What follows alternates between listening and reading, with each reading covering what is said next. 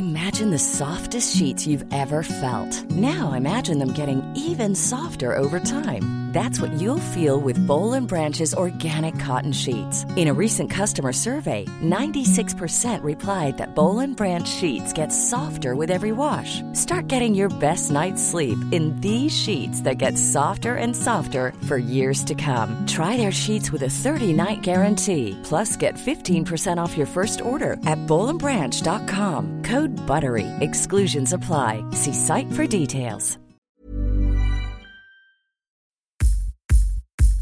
Space trash. Trash in space. Space trash. Lifestyles of the rich and Uranus. Space trash. Celebrities, they're trash, but the astrology can help us understand. Transmission incoming. Greetings, trashlings, and welcome back to Space Trash Lifestyles of the Rich and Uranus. I'm Molly Mulshine. I'm Sarah Armour. And Sarah, what the fuck is the deal with this week? This is the weirdest week. It's a weird one. Okay, so basically what we have going on this week is there is, as we speak right now, literally like today, July 1st, there is an exact opposition between Mars and Saturn. Mars is the planet of like fired up, turned on, get up and go. Like, fighting, conflict, war. Yeah. Like, what do I want to fight for? What do I want to make happen? And Saturn is like, whoa, whoa, whoa, whoa, whoa, whoa, whoa. Like, what lessons are you not, like, integrating? What real life structures don't exist that you have to create before you can go, go, go, go? So there's this tension between, like, who we think we are as, like, leaders and entertainers and lovers versus how we're actually being supported and like what we've actually like integrating what we've learned. It's like we can't run forward faster than we've integrated the things that we've learned, or else we'll just repeat the same shit over and over and over again, right? Okay, so the thing is, Bill Cosby getting freed, I guess what that would say to me in the context of Mars and Saturn is we got too big for our britches and we didn't reform the justice system properly. Like 100. Oh my God, Molly, you get it. Right. Right? The reason that he's now out on a technicality, and it's the type of thing that's going to fire people up, but then also there's like nothing they can do about it because, right, the system hasn't been reformed, and he's out on a technicality, and he's out on a technicality, and also like what looks like maybe like a bribe or like a payoff. Like there was a settlement between the judge and Cosby. There was like a settlement that was like the minute that they agreed to this, whatever it was that they agreed to, he could not be tried for the things that he shared. So, I mean, I think what we're learning about this week in general, and it's going to be interesting how it plays out, because then on the 3rd, so 2 days from now, there's another really interesting element being added into this, which is now this opposition, this Mars-Saturn opposition is going to square, meaning a tense conversation with Uranus in Taurus. So there's going to be this like it's basically like right now we're feeling the struggle of like the systems are fucked versus what we really want to make happen. Right, because it's like we have this groundswell of excitement and open-mindedness and passion for change, and we are not taking the steps and doing the work to actually implement those changes at an institutional level. That's the 100%. right? 100%. And it's like what we're going to see is like if we're going to see basically like over the next few months the repercussions of what happens when we live in because like that's the thing, like both the Britney thing and the Cosby thing, which we can get into later, whatever, everybody knows, we're all on it, right? Space Trasherinos, we know what's up. We're following Britney like it's our fucking day job, and it is. But it's like what we're seeing is, number one, how, like, because Taurus is money.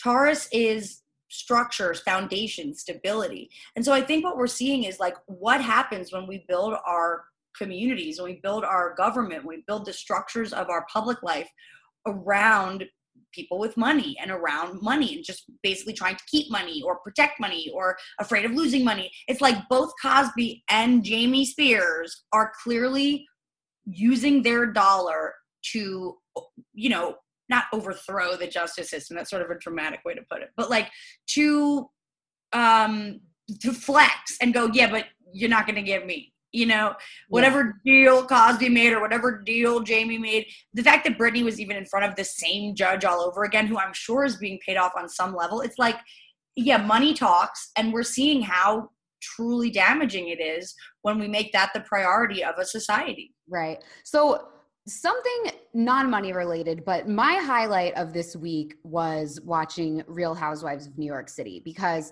two people have said that to me. I got to start watching, because Desi brought it up to me yesterday too. She's like, have you been watching? Yeah. I'm like, no. Well, so they have their first Black cast member, Ebony K. Williams. She is an icon. She's a legend. She's the moment. She's so good. She's probably the best first-year housewife since Dorinda, which is really impressive. So the last few weeks, they've been in the Hamptons. So it's been Ebony up against all these old white ladies in the Hamptons, like fending off microaggressions left and right. Then last week was the election episode. This week, Ebony takes the girls to Harlem. So she's like, I was in their world for a few weeks, for a few days. So now they're coming into my world. But and I'm in Harlem right now, of all places to mention. Here I am, sitting in Harlem. I know, crazy. So she takes them all to Harlem, and Ramona brings her friend who is Black named Bershawn, and Bershawn and Ebony don't get along because it's 2 days after the election. There's this unspoken political tension. Bershawn says all this stuff that's sort of all lives matter-ish. She's like, you know, we're just divided and we're all the same. And then Ebony's like, I don't know if we're all the same. And it's kind of interesting because it's like just reminding us, which we shouldn't need to be reminded of this, but that like Black people aren't a monolith. And yeah. Like Bershawn thinks one way that's completely different from Ebony. And I'm reminded of this again when I'm reading about Cosby and his spokesman, his publicist, Andrew Wyatt, which sounds like a white name. I don't know. Mm-hmm. Andy Wyatt. I mean, yeah, he tried. Wyatt, pretty white. Yeah, he traveled to the prison to get Cosby, and he said, we want to thank the Pennsylvania Supreme Court. This is what we have been fighting for, and this is justice for Black America. Ah, man, that's tough. So it just reminds you, like, none of us can agree on anything. Like, well, and it also is like, I feel like that is such a, and again, like, I'm not a Black person, so like, I'm not speaking for the people, the Black culture, but from the perspective of Sarah Armour, it's really sad because it's, to me, that is like a blatant abuse of the race card. Like, it's almost like the fake news version for like the Black conversation. It's like taking what was actually fake news and then turning it on its head and making it like fake news, and then like Trump using fake news to then like turn on journalism and turn on the media. It's like, actually there's Black people on both sides here, and right. Like, it's funny you're a clear serial predator, right. Like it's like it's actually beyond race on at a certain point when it comes to just like how many people are you hurting. Yeah, the thing is, like, I don't even know what the point is to bring Black America into this, because you already won. And Black America was not rallying behind you. Like, well, I think the point of it, though, see, I was listening to like a lawyer talk about the Cosby stuff and the Cosby thing. And here's the thing, right? So I feel like why Cosby is using this, two reasons. Number one, because I think he, again, in a very Trump way, thinks that he can just be like, you see, like, let's just call this a win for my people, and maybe you'll just all catch on. But I also think that, so one of my close friends, we did a fundraiser this year. One of my close friends, Sharita, everybody donate for the Andy Wilkins, Justice for Andy Wilkins. So like, I have a very good friend, and I work with Andy and I work with Sharita, like he is wrongfully incarcerated, and wrongful incarceration is a very, very, very real issue. Huge issue for especially overly like way. It's a Black issue more than people. And so, part of what, when I've been in my relationship with them, that we've been like either looking for or trying to sort of figure out is like where there are loopholes in the system, or where there are ways that like actually there has been. So I think that a lot of people who have been wrongfully accused can, if they do their own homework and their own research, will find some loopholes in the system and ways that they actually were wrongfully incarcerated, not just because they didn't commit the crime that they're being accused of, but because there were things that corners that were cut during the process, during either interrogation or the arrest or whatever. So that's actually like, I think he's, because it's like he's basically trying to like compound a real issue and seem like he's a part of this movement of like doing your own homework and like getting yourself freed, when really we're actually talking about like one of the most successful men in history, race aside, and a serial predator. Yeah. So it's like, okay, and it was an open wrongfully incarcerated. Maybe there were things that were done wrong in the process that you're now out on, but let's be clear, you were rightfully prosecuted. Yeah, it sucks. It's just such a bummer. And I mean, it just goes to show you that like giving anyone the power to decide who did or didn't do anything is going to have human error from start to finish. And then 100%. It's like, okay, so what do we do? Especially in a system that's so complex and fucked up. Like part of why it's so complicated is so that it's hard for like the layman to understand. Right. So that it's like the people who can afford lawyers get out of it. So like, what's the answer? AI? Like, do we have AI judging things? No, because that's also invented by humans. Like, do you know the whole field of forensics is basically fake and bullshit? Like you know, at crime scenes when they do like the dental things and they're like, this matches up with the dental records. Yeah. It's fake. It's not real. What do you mean it's not real? It's not real. Like, what does that mean? What? It's not proven by anyone. Like, I watch all the shows though. I watch all the shows. Yeah, but it's bullshit. It's like you can fake all of that stuff. Like the thing to become like a forensic analyst or whatever is like a 6-week certificate at like Chubb Institute. Okay, well, speaking of Chubb Institute and things that you can just buy, that is why we have at the Space Trash store, I will change the coloring, it's wrong, but we do have Department of Criminal Astrology shirts, because I do feel that this is an untapped field, and maybe criminal astrology is the only way to make things right.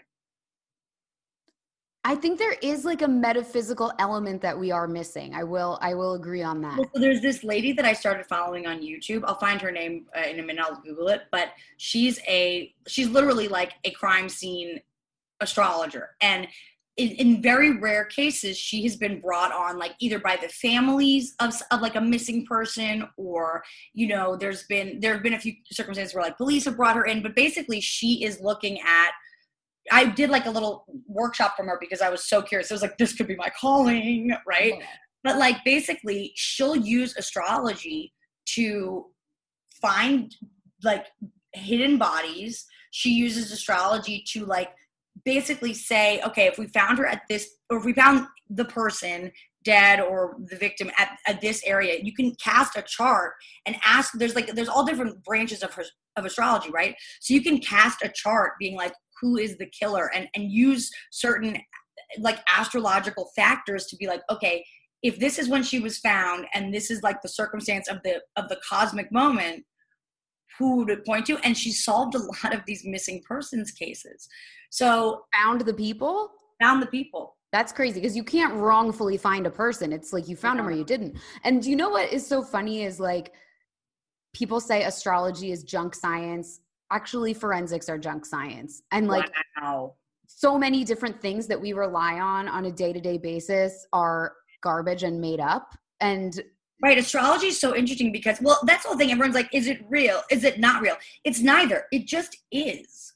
Like, it is. And if we can agree that everything is mirroring on some level, even to the point of like the bottom of the ocean looks exactly like the top of the heavens, looks exactly like our eyeballs, you know, like the Venus pattern in the sky is the exact pattern of a IRL rose. Like the mirroring is everywhere. And so it's not like this is real or this is fake. It's like, actually, it just is. And if we want to use the cosmos to get a portrait or a picture of what's going on Earth that maybe would be from a different perspective, it's just a way to do it. It's not like true or not true. It just is. The planets are up there and they're moving. analysis. It's like a tool for analysis is exact and like data collection. Honestly, that's where it's actually more scientific than a lot of things that we trust, because there's actually like you can make a hypothesis and then you can see it play out, or you can go, likely on these kind of days this kind of thing happens, and then when it does, it's like, well, isn't that science? I mean, isn't testing hypothesis science? Right. So let's move on. And also, for anyone who doesn't get it, like if you take acid, it'll be easier to understand. Or like even edibles, like a strong edible will do the job. Yes. Like you will see how everything is connected, and you will be like, why wouldn't the planets influence the way that I process things based on when I was born? We are already like, us being alive is like, how is that even real? Do you know what I mean? That's like when I literally just ate a little bit of an edible. I just went for it. I was like, I got it and I'm eating it. Oh my God, fuck me. I got a train trip after this. Okay. Last time you took an edible when I was present, you puked in your mask. So I know, I wanted to joke with you. Look. Same ones. It's the same meth edibles. Oh my God. Dude, let's get fucked up. But no, really, I'm just chill. But what I want to say is, wait, what did you just say? You just made a really good point. Take acid, because then you'll see how everything's connected. And humans aren't supposed to be alive. Why are we alive? It makes no sense. And it makes sense because there are storylines that we started when we became like feeling beings, and we became emotional beings versus just like mammals who are like surviving on Earth, right? But that's where I get so annoyed at science, because it's like, at the end of the day, if you boil science down to like cells and microns and neurons, and I'm just making words up, right? What is a cell?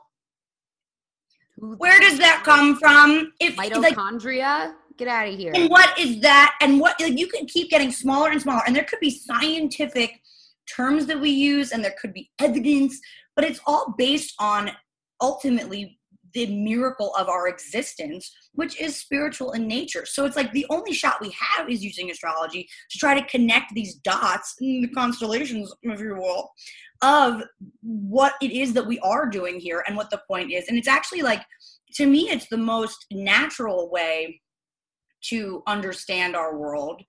And otherwise, science doesn't quite cut it. Like, because when we get to like the moon literally changes people's moods. The moon can make you bleed out of your vagina. Why would Uranus not also affect your relationship with money? That's the whole thing. It's like, and when you look, that's why like these chart readings, sometimes I'll get people who like get a chart reading as like a gift, or who like are like, my girlfriend made me do this, or like whatever. And I'm like, okay. Like I have a client recently who bought her son a reading, and the first 2 minutes I'm like, I just want to know before I get into this, like, what's your relationship with astrology? And he's like, well, I'm a scientific person, and he's like kind of like telling me, I'm interested, I'm open, my mom got me this present, but like in general, I'm not into the metaphysical. By the end of the reading, he was like, wow, I get it. And his like scientific reflection was like, oh, it's just data. And I was like, it's just data. It is. And it's yours to interpret and do something with, but it is literally just data that is as accurate as any data gets. I know. So here's something else really crazy to think about. And it's on a slightly different type of thing. But because you mentioned monkeys. Now, did I mention monkeys? Yeah, like why are we not? Yeah, like primates. Yeah. Okay, but monkeys do have feelings too. I know, but here's the thing: why are we not monkeys? A lot of people because evolution was like, you are never gonna stay here if you're all covered in that much hair. Yeah, but also a lot of people think that we're not monkeys anymore because we started eating meat and it helped our brains develop. So no, we're not really monkeys. What we are is a hybrid between monkeys and the Anunnaki, which are the aliens that came to Earth and started breeding with the monkeys. And it began the first civilizations that we now know as like the ancient, like ancient, Mayans and stuff. Like, but even before that, there's like Atlantis and Lemuria and, like all these sort of original empires. And then there's like the second wave of like the Mayans. And then we got like crop circles and like pyramids and all that shit. And then another era died, and then we were reborn in sort of a more Can modern. those aliens come back again and fucking help us? Like, shit is so annoying right now. That's actually what I think is happening. Where? Is it like Men in Black where like the weirdest, like most fugly people are the aliens? That's really funny. I want to say to anybody that's ugly and listening to this podcast, you are not ugly. You're a fucking intergalactic extraterrestrial being, and that's why you're ugly. So it's all good. Fucking lay back on that. You don't have to fix anything. You're an alien, okay? But I do think there are hot aliens. Like Nicole, for example, absolutely hot alien. What I think, if you want to look at the aliens among us, you want to look at, and we said this before, who's poly? Aquarians. Who's aliens? Aquarians. Who rules Uranus? Aquarius. Famous in Uranus, lifestyles of the rich in Uranus. We're talking about aliens, people. Aquarius and Uranus both represent this sort of intergalactic interference, or like intergalactic, that's the thing, like Capricorn and the era that we're moving out of has been sort of, it's like this divine feminine public that's been then taken over by a wounded masculine and left us all in shambles, right? Nobody is taken care of by the systems that are put in place to take care of us, right? What's happening now as we're having this like sort of entry into the Aquarian age is that we are getting more guidance from, like, I would not be surprised. Nicole and I have been teaching telepathy for the last 2 years. I've been teaching telepathy to people dead seriously this whole time. How do you teach telepathy to people? Oh, first of all, Molly, you're not staying long enough at the Moon. You will take it out or I'll stay up all night. We are doing this work, okay? Molly usually has to go really early because she's in London, and she starts the show because it's already like midnight there, lol. I always have to work the next day. I will teach you how to do telepathy, and I will teach everybody how to do telepathy. But the bottom line is we all kind of know, and I would be surprised, like, give it 5 years, we're going to be talking about telepathy as if it is like a completely valid form of communication. Well, if my vaccine didn't give me that ability, then I'm going to be fucking pissed. I hope it did. That's the thing, right? There's all that stuff that's like, don't let them fuck with your mRNA or whatever. And I'm like, you know what? Fuck with it, because I'm smoking cigarettes and drinking soda. There's nothing you can do to hurt me. But if you could make me a little bit more psychic, I'm fucking in. Right. Because here's the thing. We're already telepathic in a sense. We can communicate without speaking instantly by texting each other. So if I have a microchip in my head, then I'll be able to do it. But listen, the reason why I brought up the monkeys eating meat and becoming humans is because I used to think, I've gone on and off ever since being a teenager, that like being vegan is the way to go. And that like I am actually, you know, killing souls when I eat meat, and that I shouldn't be doing that. But then after I took acid, I was like, what about the plants? What about the plants' souls? That's so funny, Molly. And I think that's very sensitive. I think that's a very sensitive take. Plants are alive too. And more importantly, the migrant workers who are paid like $0 an hour to pick the plants are alive. Except for that one day on shoot with Kendall Jenner. Right, exactly. So the thing is, like, I'm eating meat because I'm like, everything's alive. You're actually so pro-plant that you're like, I would rather eat the living thing, like the mammals. Yeah, like it's, you know, I don't think that animals should be in factory farms. I think that's horrific. But I don't think that eating a plant is more moral than eating an animal.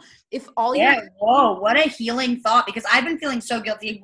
Randy and I randomly watched Babe, and now I'm like, oh my God, the chickens have feelings. I know.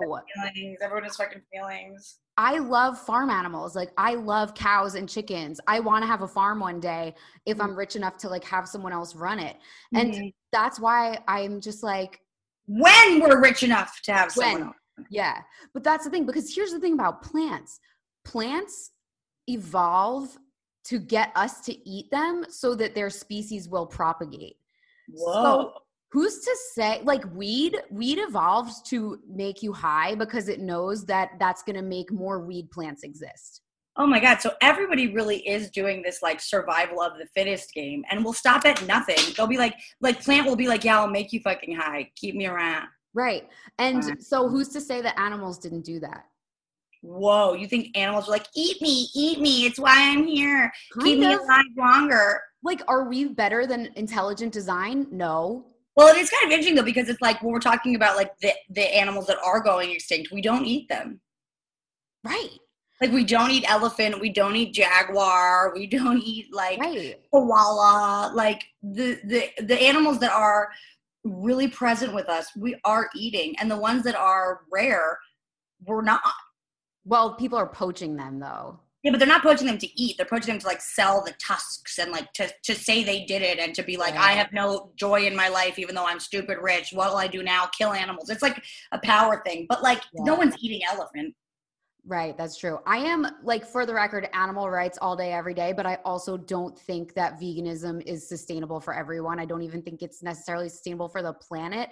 Well, and what you said is so real, though. If it actually is true that, like, eating meat, like, the development of our brains came from a positive result from eating meat, it seems like we should eat meat. Right.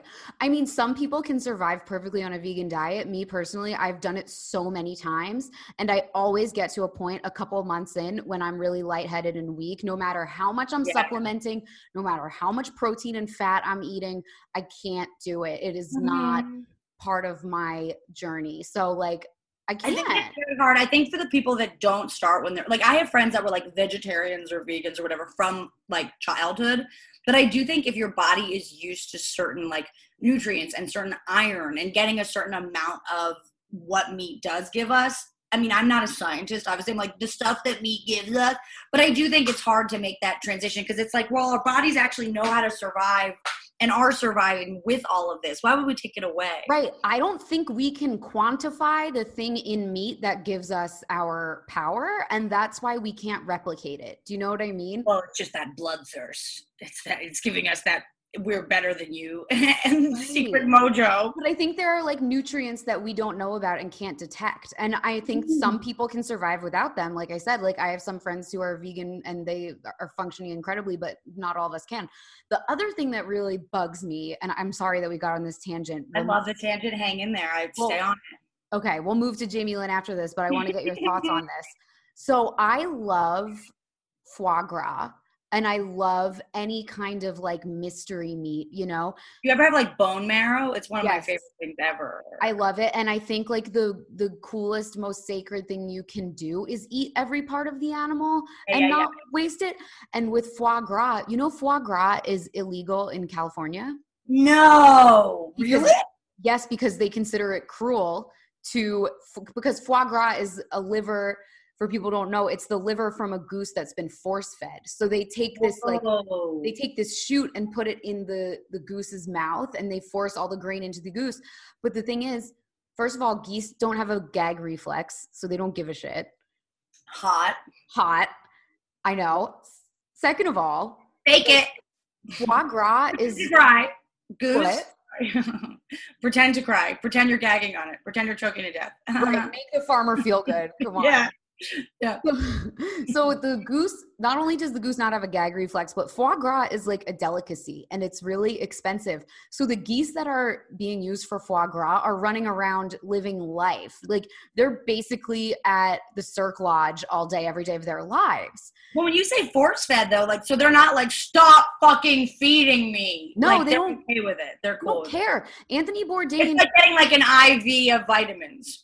Exactly. Anthony Bourdain did a video where he went to a foie gras farm, I guess, and he just walked around and showed them because he was very anti-banning foie gras. He was like, foie gras is amazing. It's so good for you. Like liver is one of the best things you can eat. Wow. It's basically a superfood. And he wanted to know that. Yeah, and he wanted to prove that it's not harmful to the geese. And you can see the geese on camera. They're excited to get force-fed because they're like, fuck yeah. Like, wouldn't we all? It's like they're just getting like 10 Slurpees a day. Oh, fucking force feed you my dick, goose. Yeah, so this is the thing that pisses me off about like quote-unquote animal rights advocates is, do you think that chickens in factory farms are not being abused worse than the geese that love their lives in the foie gras farm? Well, I think that's like the whole issue. Like, I actually think a geese who's living it up in a foie gras farm is way more on the level of the kind of, you know, animal product I want to embody and, you know, and put into my body Right, like that's where it's like I don't think like so when I buy meat, I don't cook. Okay, let's just be super clear. I do not cook. But even when I do, or if I buy meat for someone to cook for me or a guy or like go to restaurants, like I do try to do like I go to the farmer's market, I try to buy like organic or farm raised because I think the factory farm element is actually the thing that's so sinister because again, we're talking about feelings. Aside from just the fact that we're like killing souls and eating them for dinner, LOL. I do think that like the state of, I think energy transfers and that, you know, part of what astrology helps us to understand is like sometimes that subtle energy that we can't quite put our finger on or we can't quantify or we can't grab with our hand is more powerful than anything, right? So I feel like when we have animals that are being abused and then we're eating, it's like, I don't know how bad the quality of McDonald's is, but I do know that after I eat it and it is the best shit on earth, I do feel like I've abused myself on some level. So it's like, oh, when I eat a steak from the farm to table place, I don't feel horrible after. When I eat a burger from McDonald's, I usually feel, granted I've eaten like also 40 chicken nuggets and a soda, but it's like, I think that we feel it when an animal has died in a way that is, or even lived in a way that is, you know, unsavory or subpar. Yeah. And it's like, if we eat happy meat, I think it's a part of evolution and it's a part of just like this cycle of the, you know, like survival of the fittest and just like the, you know, the triangle of, you know, like this person eats, you know, this eats this, not person, LOL, but we're not Army Hammer here, everybody. But it's like, yeah, I think I do think that like it's natural to eat meat, but I don't think it's natural to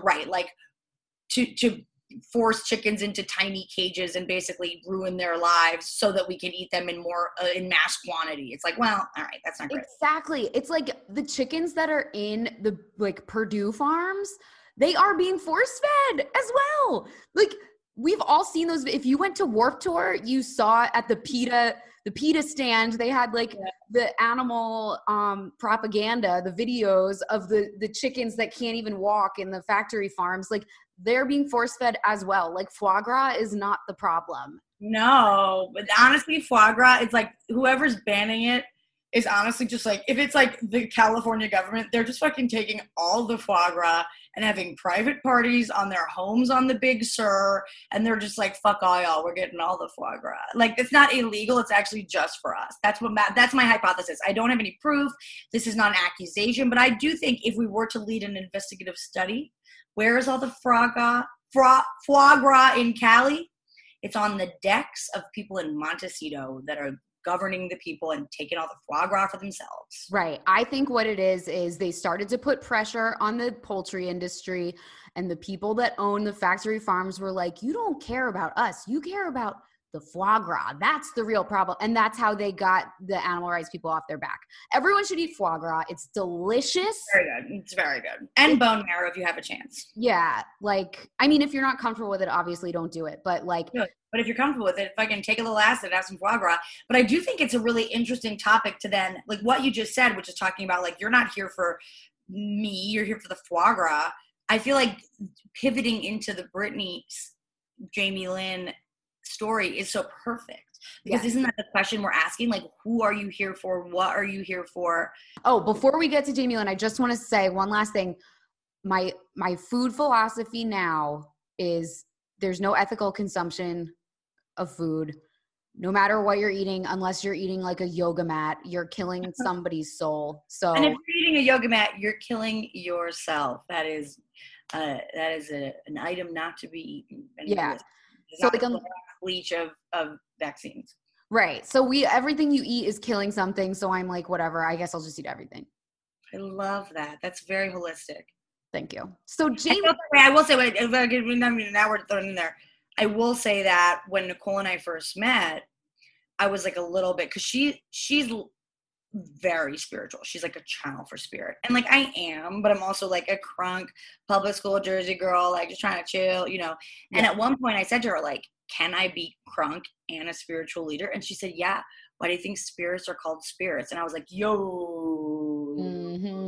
And then she was like, it's foolish to think that even if you're dead sober, that you're not under the influence. She's like, because even if you're dead sober, you're under the influence of spirit. So she's like, choose your spirits. And I'm like, freeing. Wow. That's so enabling, and I love it. Gotta have it with the mule. Yeah, I hope no one sober or vegan is listening. Well, they've turned it off by now if they are. Or we applaud you for being one of the many different types of people in this country who can choose to, or in these countries, we're actually an international show, but who can choose to live in whatever way they want. Yeah, I love it. I love people who are vegan. My dad's a vegan, you know, and he's more annoying for it, but he's lost a lot of weight. And I got him a Jim's cheesesteak shirt just to offset it. And I think he's getting a lot of compliments and very funny about it. So, you know, there's win-wins everywhere. See, I gain weight when I'm vegan. It's very hard to lose weight. Buy all the cheese? I get this cheese vegan? No, cheese isn't vegan. Are you? Yeah, I don't know anything about that. I cannot even entertain that. I mean, I'm technically lactose intolerant, and I'm fucking gonna tolerate it. Okay, so I can't even talk about vegan at this point. I know I need cheese. Give me a break. It's ridiculous. You basically, in order to get full, you have to eat way more carbs when you're vegan. So. Whoa. Right. This is my dad. My dad's like big catchphrase now that he says about being vegan is to be like, just because it's vegan doesn't mean it's healthy. And now I go. Yeah, because it's like, I don't know, for me as a 5'2" woman, it was really hard to be satiated and not be unjust. The plants are screaming at us. Hey, we're alive too. Eat the fucking animals. Exactly. Plants are doing so much for this world. Like we're just a garnish and like, you know, floral accoutrement for a space. Like don't make it plant based. We are doing other things. We're making oxygen. Oxygen, right. That's the thing. So, okay, Lynn Spears. So we had our Britney update last week. Britney spoke in court. It was wild. Apparently today they rejected her request, right? Now, here's the thing. Okay, so I did some deep diving on this last night. So they rejected her request, but it wasn't the request. So there's some misinformation because it seems like they're rejecting the case that she made the other day that we all listened to and like chatted about, right? They rejected a previously, so these court, that's the thing, right? Like Saturn in Aquarius, and now we have Jupiter, the planet of justice, moving back into Aquarius to retrograde and sort of rethink a lot of the stuff. I think that we're seeing the holes in our justice system, like just it's so exposed, right? Yeah. And I think in the case of Britney, what's confusing in terms of like the media portrayal, from what I understand, is that yes, her petition to have her father removed from her conservatorship was denied, but that was a motion put in order like months ago, and it all just takes a lot of time to process. So there actually is no response from her heartfelt 24-minute testimony. It just happens to be that this was rejected right after that testimony. And so now we're all like, how could they? Like we're going like Cosby versus Britney, how could they? And it's like, actually, these are all individual cases where there has been absolute fraud and just, you know, bribery and payouts. And there's a lot of moving parts in there that no one's talking about, right? Like money is a character in all of these stories. But I don't think that Britney's like big performance, the big court appearance was not actually a bomb or a fail. There is no response from that yet. Right. This was a rejection from the past. Okay, that's good to know. That's a very great clarification and something that everybody needs to understand. Because it's like, I feel like at the end of the day, like we're looking at media, it is clickbait in a lot of ways. Trigger warning, I know you hate that word. No, but it's not clickbait. It's that people don't read past the headlines.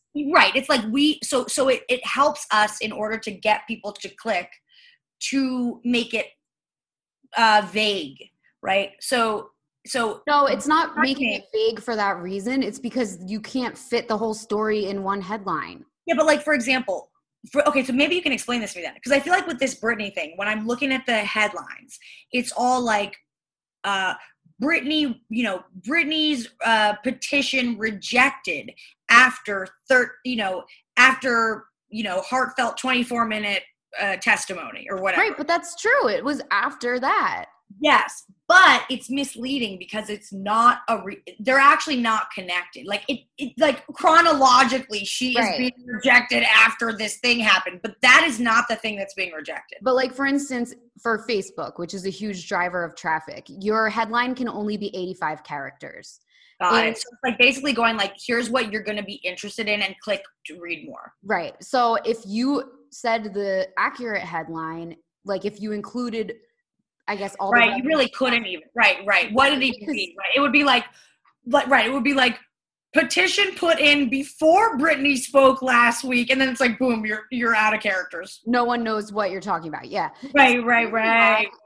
It's the reason why people on Twitter get so self-righteous whenever it's like LeBron James's wife gets third medal, like bronze medal in Olympic archery, and they're like, she has a name, and it's like said like Tiffany whatever gets third. Right, we don't know who that is. Right, nobody cares. It was like they used to do that with like Bill Gates' wife as well, and it's like, yeah, because Bill Gates invented Windows and she didn't. It's like, oh wait, I don't know Bill, but I know Melinda. Right. It's nothing personal. We know Bill. Yeah, it's because like it just drives me up a wall. Like every media outlet is fighting against the tech algorithms that they won't even tell us what the algorithms are. Right. That is the other crazy thing. The algorithm is changing so much and not being communicated is so fucked up. Right. Like we're all going out of business because of the internet, and the internet won't even throw us a bone. So yeah, sorry, we have to jam a lot of keywords into the headlines. Sorry. You know? You heard it here first. We forgive you, media. We get it. Everyone's trying to make a living. But I do want to tell anyone. And everyone fucking hates us. Us being what? Women or comedians? Media. I'm saying media. Yeah, I work in journalism. So I sometimes. Yeah, right. You guys really have a bad rap. And my parents are both journalists, and like. Right. My grandparents are. My grandfather's a journalist. I totally. Right, yeah. So it just kills me whenever people like blame anything on the media, because I'm like, no, the media is like, we are the media. They're literally just doing their fucking jobs. They're just trying to make a living and tell you what's going on. Right. And like all we want to do is like good investigative reporting, but no one ever fucking clicks on it. So like, fuck off. You know? Yeah. Do you think I want to be rearranging Reddit threads into content every day? No, but I do think maybe while you're in there, we should make like some fake space trash stan account, because it seems like Reddit does have this, like, I don't really know how to use any of that stuff. Like I'm so not in, like tech, but like, I feel like when I hear about people like blowing up, or like even like QAnon really got a lot of steam on Reddit, right? Like I feel like Reddit isn't, we gotta like make our like a fake psychotic fan account and just get people riled up about space trash on Reddit. Well, the thing is, Reddit, that's the reason why Reddit, and I love Reddit. I'm a Redditor for sure. But like the reason why the content on Reddit is relatively high quality is because they have systems in place to ensure that people aren't just nakedly self-promoting. Oh, so, really? Like, yeah, there was somebody at one of the websites I used to work at, I forget, who got fired because they got caught promoting their own stories on Reddit. No. If they find out, like I've never worked at BuzzFeed, so pretend it was BuzzFeed. If BuzzFeed found out, if I worked at BuzzFeed and Reddit realized that I, a BuzzFeed reporter, was promoting my own shit on Reddit, they could ban BuzzFeed links altogether for a little while. And that would put a huge dent in BuzzFeed's traffic. So like, you're saying we need to hire out. This is where we get like Casey to be like the space trash stand. So it's not going back to either of our RP addresses. I know. Well, we've said too much already, but okay. Big Brother is watching. We're not going to do any of that. We're not even using our fingers to type. Right, exactly. So that's the thing. That's the thing about Reddit, is that you can't promote your own stuff. Like, well, that's crazy. I know. It's good though. Like, it's cool. Yeah, it keeps it fair, I guess, right? Yeah, it's the reason why it's like the least spammy social platform, you know? Interesting. But it is all user generated, right? Yes, it's 100% FUBU for us by us. Interesting. Maybe off cam sometime, or off mic, you give me like a little Reddit tutorial. I really don't understand it or how it works at all, and I've tried to kind of dabble, but like I don't really get it. It's the biggest time suck in the world. It is the biggest time suck. I'm addicted. I found a subreddit that I'm fully addicted to. And I don't want to say which one it is, because you don't want everyone to get so addicted and mar your territory. Right. And it will reveal too much. Oh my God, I'm dying to know. You have to tell about me how I feel about a certain topic. It actually is private now because it's so controversial. Oh, Molly, I'm dying to know on what level you are this controversial. How exciting. I know. Patreon only when we ever have one. We will tell you then. All right, actually, should I just say it? Yeah, fucking say it. Okay, I'll just say it. We have like 30 listeners, and they're honestly stands of space trash. So you guys start the Reddit, and Molly will tell us your secret. That's a trade. Go ahead. So here's the thing. The subreddit is about the royal family. I'm not going to... We know that you're in. Yeah, I'm not going to say what the actual name of it is because the issue is the moderator who runs it was threatened with a doxing. Do you know what doxing is? I vaguely. It's when you expose the person and say where they live and start sending them like right. It's like right.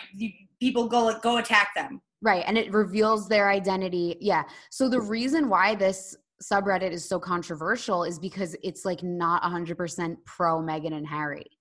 Whoa! First of all, the fact that that's like the big reveal is like so fucking hilarious. I know. That is as controversial as you get as being a follower of an account that does not stand the Meghan Harry union is so fucking funny, so white, so fucking perfect. I know. Based in London and this topic to explore. But I mean, it's crazy. You're a bad girl, Mal. You're a bad girl, Mal. I know. Like, not being 100% pro Meghan and Harry is a doxable, cancelable offense. Oh, that's crazy. I guess it is, though, right? Because it's like you could just make it anything. You could make it so many things that are fucked up, even if you're just like, I just don't see it. Right. Like, if you're like, I think she's drugging him. He's on Quaaludes or whatever. Right. Not that I think that, but I'm just saying it's possible. Yeah, like the thing is so many people say racist and sexist things about their relationship that like if you question anything at all, it's aligned with that. And it actually is sort of a masterstroke of branding to come out and say in the very beginning of your worldwide fame that your critics are racist, because it's like, yeah, it really is. It's like getting ahead of it. Right. And now anyone who says anything is, oh no, I can't say it because it must be like my unbiased racism or my not unbiased, my, what's the word I'm looking for? My unconscious bias. My unconscious racism. Right. So yeah, that's the subreddit that I read all the time.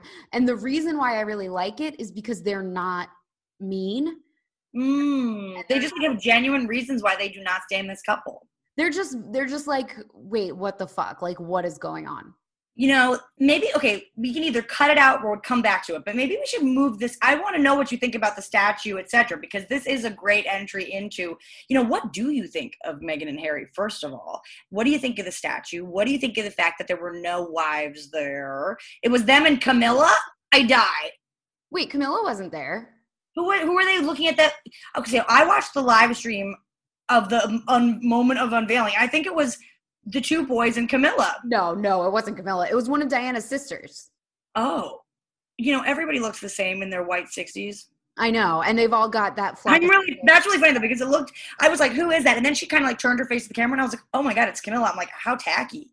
But you're telling me it's not Camilla and Charles are in a different country right now. They're in Scotland. So what do you think of this? Give me like the fucking underground scoop. And I'm not going to tell Us Weekly, and I'm not going to tell the Reddit. Give us the full Molly breakdown. I know. Well, people from Royally Us listen to this podcast, and then they comment about me on YouTube. I'm going to block them. Why haven't they hired me for something yet? They don't listen. LOL. I'm just kidding. I know.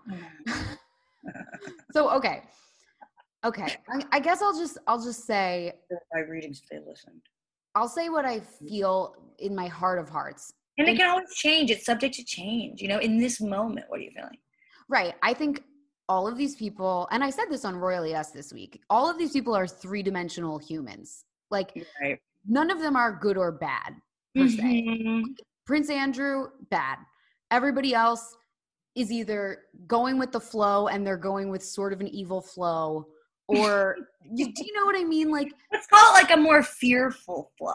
Yeah, like I don't think they're evil as much as I think that like even like the birth of this nation, of the United States, was a reaction. I mean, the people that left the UK to start the United States have the exact same issues as Daddy UK. So it's all the fucking same, which is that ultimately they're like, the white people need to keep the money and the property at all costs. And like, that's kind of the thing. It's like about money and property and making sure that the sort of inferior inbred white people keep it.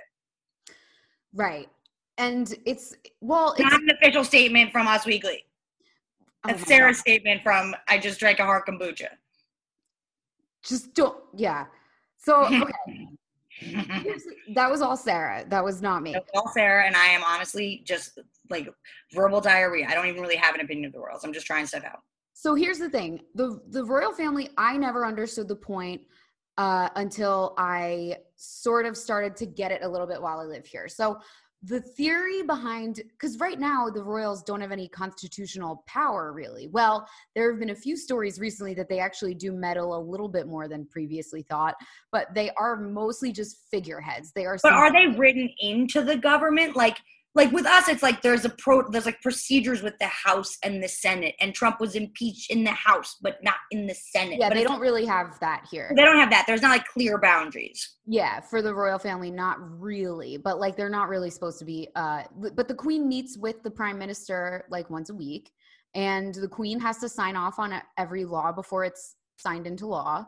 She actually does have the right to reject it, but she has never used that because it would be so controversial and everyone would get rid of the monarchy.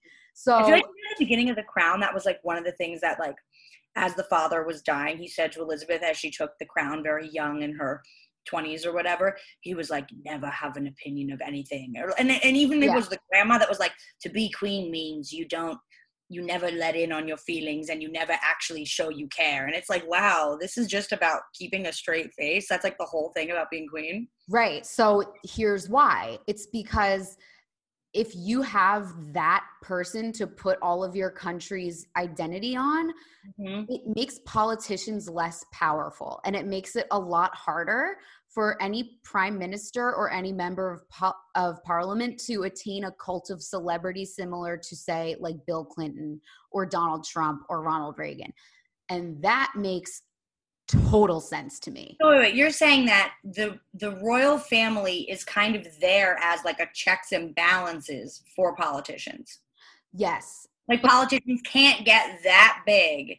Right. Because there's always going to be this other sort of ruling body that we associate with that we're always going to think of as like more glamorous and really like our like Lord and Savior, the Queen. Right. There's always going to be someone bigger than the prime minister.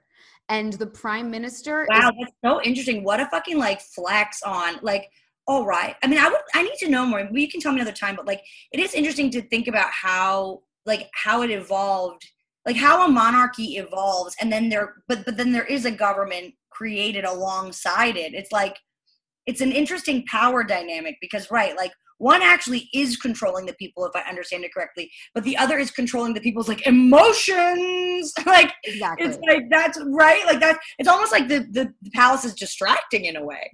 Yes. Well, I don't know if I say distracting because that has like sort of a negative connotation, but it's true because it's like, when Obama was in office, and we talked about this like 2 weeks ago, we really didn't hold him accountable because we were so like in love with him. And right. We were like, he's our black safe daddy. Yeah. Like we just loved him. Yeah. And like, if you had a royal family to put those weird parasocial emotions onto, then the president becomes a glorified garbage man. You know what I mean? Like becomes somebody who's literally sitting in an office signing papers, not somebody who's like, you know, friends with Beyonce. So, right. So like, and there have been times, especially in the past like 20 years or so, when, you know, Tony Blair, people got really freaked out by him because they thought he was trying to be like presidential. They thought he was trying to be famous. Margaret Thatcher. He was like right. So anybody with too much flash, they shame. Right. Because they think they're competing with this other political body that's actually completely apolitical. Right. And they're like within their own fucking interests. So right. Basically it's like a museum of white privilege. That's what it is. Basically. And that's why they should have. That's why I feel they should have bent over backwards to keep Meghan and Harry in. 100%. Like that's it's where so stupid to be so fucking limited in your thinking that you don't get when the universe is trying to give you layups in terms of your evolution as a storyline. layups. That is so true. And that's what it was. It was like, oh my God, none of us thought that one of the people in this current generation would bring a person of color into the family. And if anything, we would be like, and it would be no problem at this point. And it's like, no, it was a problem. I know. Oh no. The optics are horrendous. So bad. But I also think like it's because Harry and Meghan wanted to be on the same playing field as William and Kate. And the bread and butter of the monarchy is primogeniture. What does that mean? What is primogeniture? Well, primo is Latin for first. And geniture comes from the Latin root for birth, like Genesis. So Molly, what are you looking Encyclopedia Molly over here? What have you had to prepare this for? How do you know this? Wait, okay, this is awesome. Learning. I'm a huge nerd with like words. This is great, you guys. No, Space Trash Podcast. If you haven't left a review, leave one right now. This is just like a fucking education station over here. We are up here stationed in this trash conversation, actually fucking delivering gold. Yeah. So primogeniture is like when you value the firstborn son. Now it's daughter. They changed the rules right before George was born because they changed it so that a girl and a boy who were firstborn would be of equal standing in the royal family. Oh, that's interesting. So they wouldn't skip a girl that was older, basically. Right. Which they only changed that in like 2008 or something, which is crazy. Or not even, like 2011. Crazy. But so primogeniture is the firstborn has the privilege. So like William is going to be the king. Harry's not going to be the king. So like William and Kate, the role of the entire rest of the family is to be like, it's like a human jet ski pyramid, and William is at the top and everybody else is underneath. And yeah, they're part of the pyramid. They look great. They're on their jet skis. They're in their bathing suits. They're waving to the crowds. They're not at the top of the pyramid. Meghan and Harry wanted to also be at the top of the pyramid. It's literally like the news anchors, like actually working. Like everybody on Fox News looks incredible, but like they're all getting fucking like fingered and exploited by Murdoch. And we don't ever see Murdoch or talk to Murdoch. But it's like, we know all the anchors. Yeah, but the thing is, I don't think that the Queen or Charles or William or like anyone in the direct line of succession is like doing evil things. I just think that this is the only way they know how to preserve what they have. And this is like the big question though, right? Which is like, at what point is preservation like too self-serving? Like at what point does it become like, because no, they're not like actively participating in evil, but if you are spending your life compromising your feelings and the feelings of the people in your family and the well-being of the people that you're related to and that you love, and you're like actively participating in like sort of, you know, blatant racism, the fact that even the color of baby of the grandson that wasn't even ever gonna be king's right skin color was an issue is like, wow, pathetic. Like, what's wrong with you people? And the fact that like 3 days later someone said to William, is your family racist? And he said, we're not a racist family. That was such a fumble. Like every family, we've talked about this, every family has racism in it. Like every family of every race has at least one member who's got some sort of unconscious bias. Or just like for him to just be hip enough to be tuned into the sensitivities of the moment and say, you know, we never thought we were. Yes. We never thought we were, but now it's interesting seeing how having Meghan here changes the dynamic or brings up different things. Like that's right. But it's like, that's what we're talking about, where it's like, they're sort of doing this like denial of humanity game.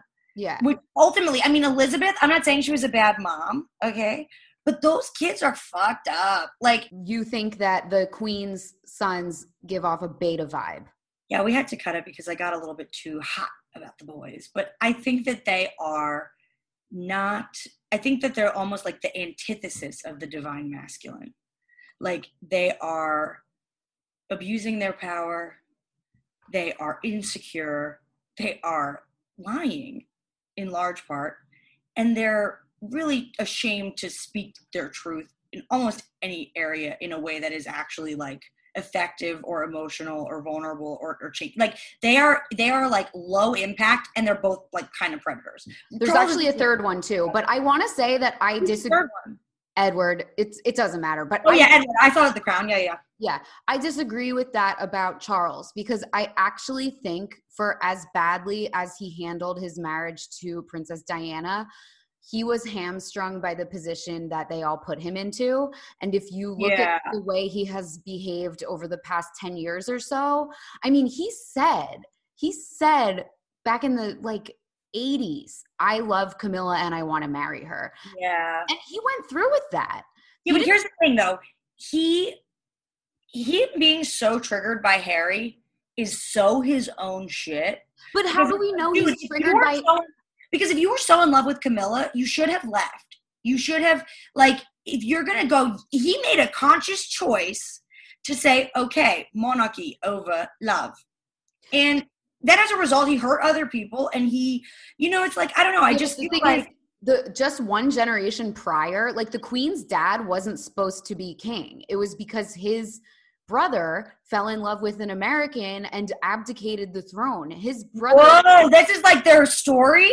Yes. So that's why they said to Charles, no, you cannot go with this woman who's not a virgin and who might be a little bit damaged goods. That's why, because it was a constitutional crisis. So how did they end up in the, I want to say the White House. How did they end up in the Palace House? Okay. The guy who was supposed to be king, Edward the Eighth or something. I don't know. I forget. One of the Edwards. It was Edward. He wanted to marry an American divorcee, Wallis Simpson. Right. Wallis Simpson. Right.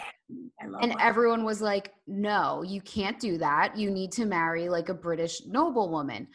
And he also, I think, just didn't want to be king. He was also bisexual. Very interesting story. So he said, no, fuck this, I'm out. He was already king and he left. And that's why George VI, Elizabeth's dad, became king. And but wait, how is he connected to George VI? Are they brothers? Yes, he's the younger brother of Edward. So Elizabeth was never supposed to So he's sort of a Harry. He's sort of a Harry type. He's a Harry. He's the spare. Elizabeth was never supposed to be in the line of succession. For the first few years of her life, she did not think she was going to be queen. It was only when he abdicated that her family line came into power. And her entire family was so shook by this and so angry that he abdicated.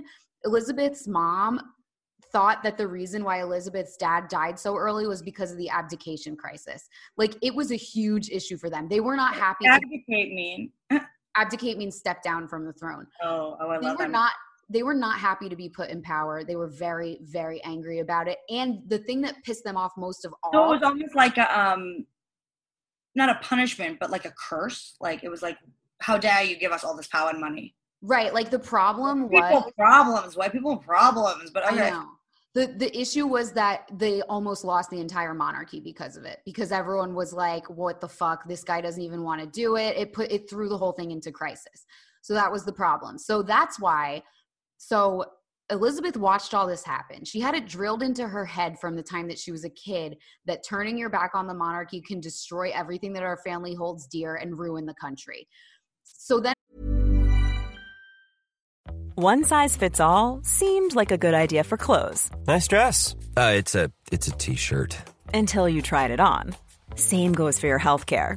That's why United Healthcare offers a variety of flexible, budget-friendly coverage for medical, vision, dental, and more. So whether you're between jobs, coming off a parent's plan, or even missed open enrollment, you can find the plan that fits you best. Find out more about United Healthcare coverage at uh1.com. That's uh1.com.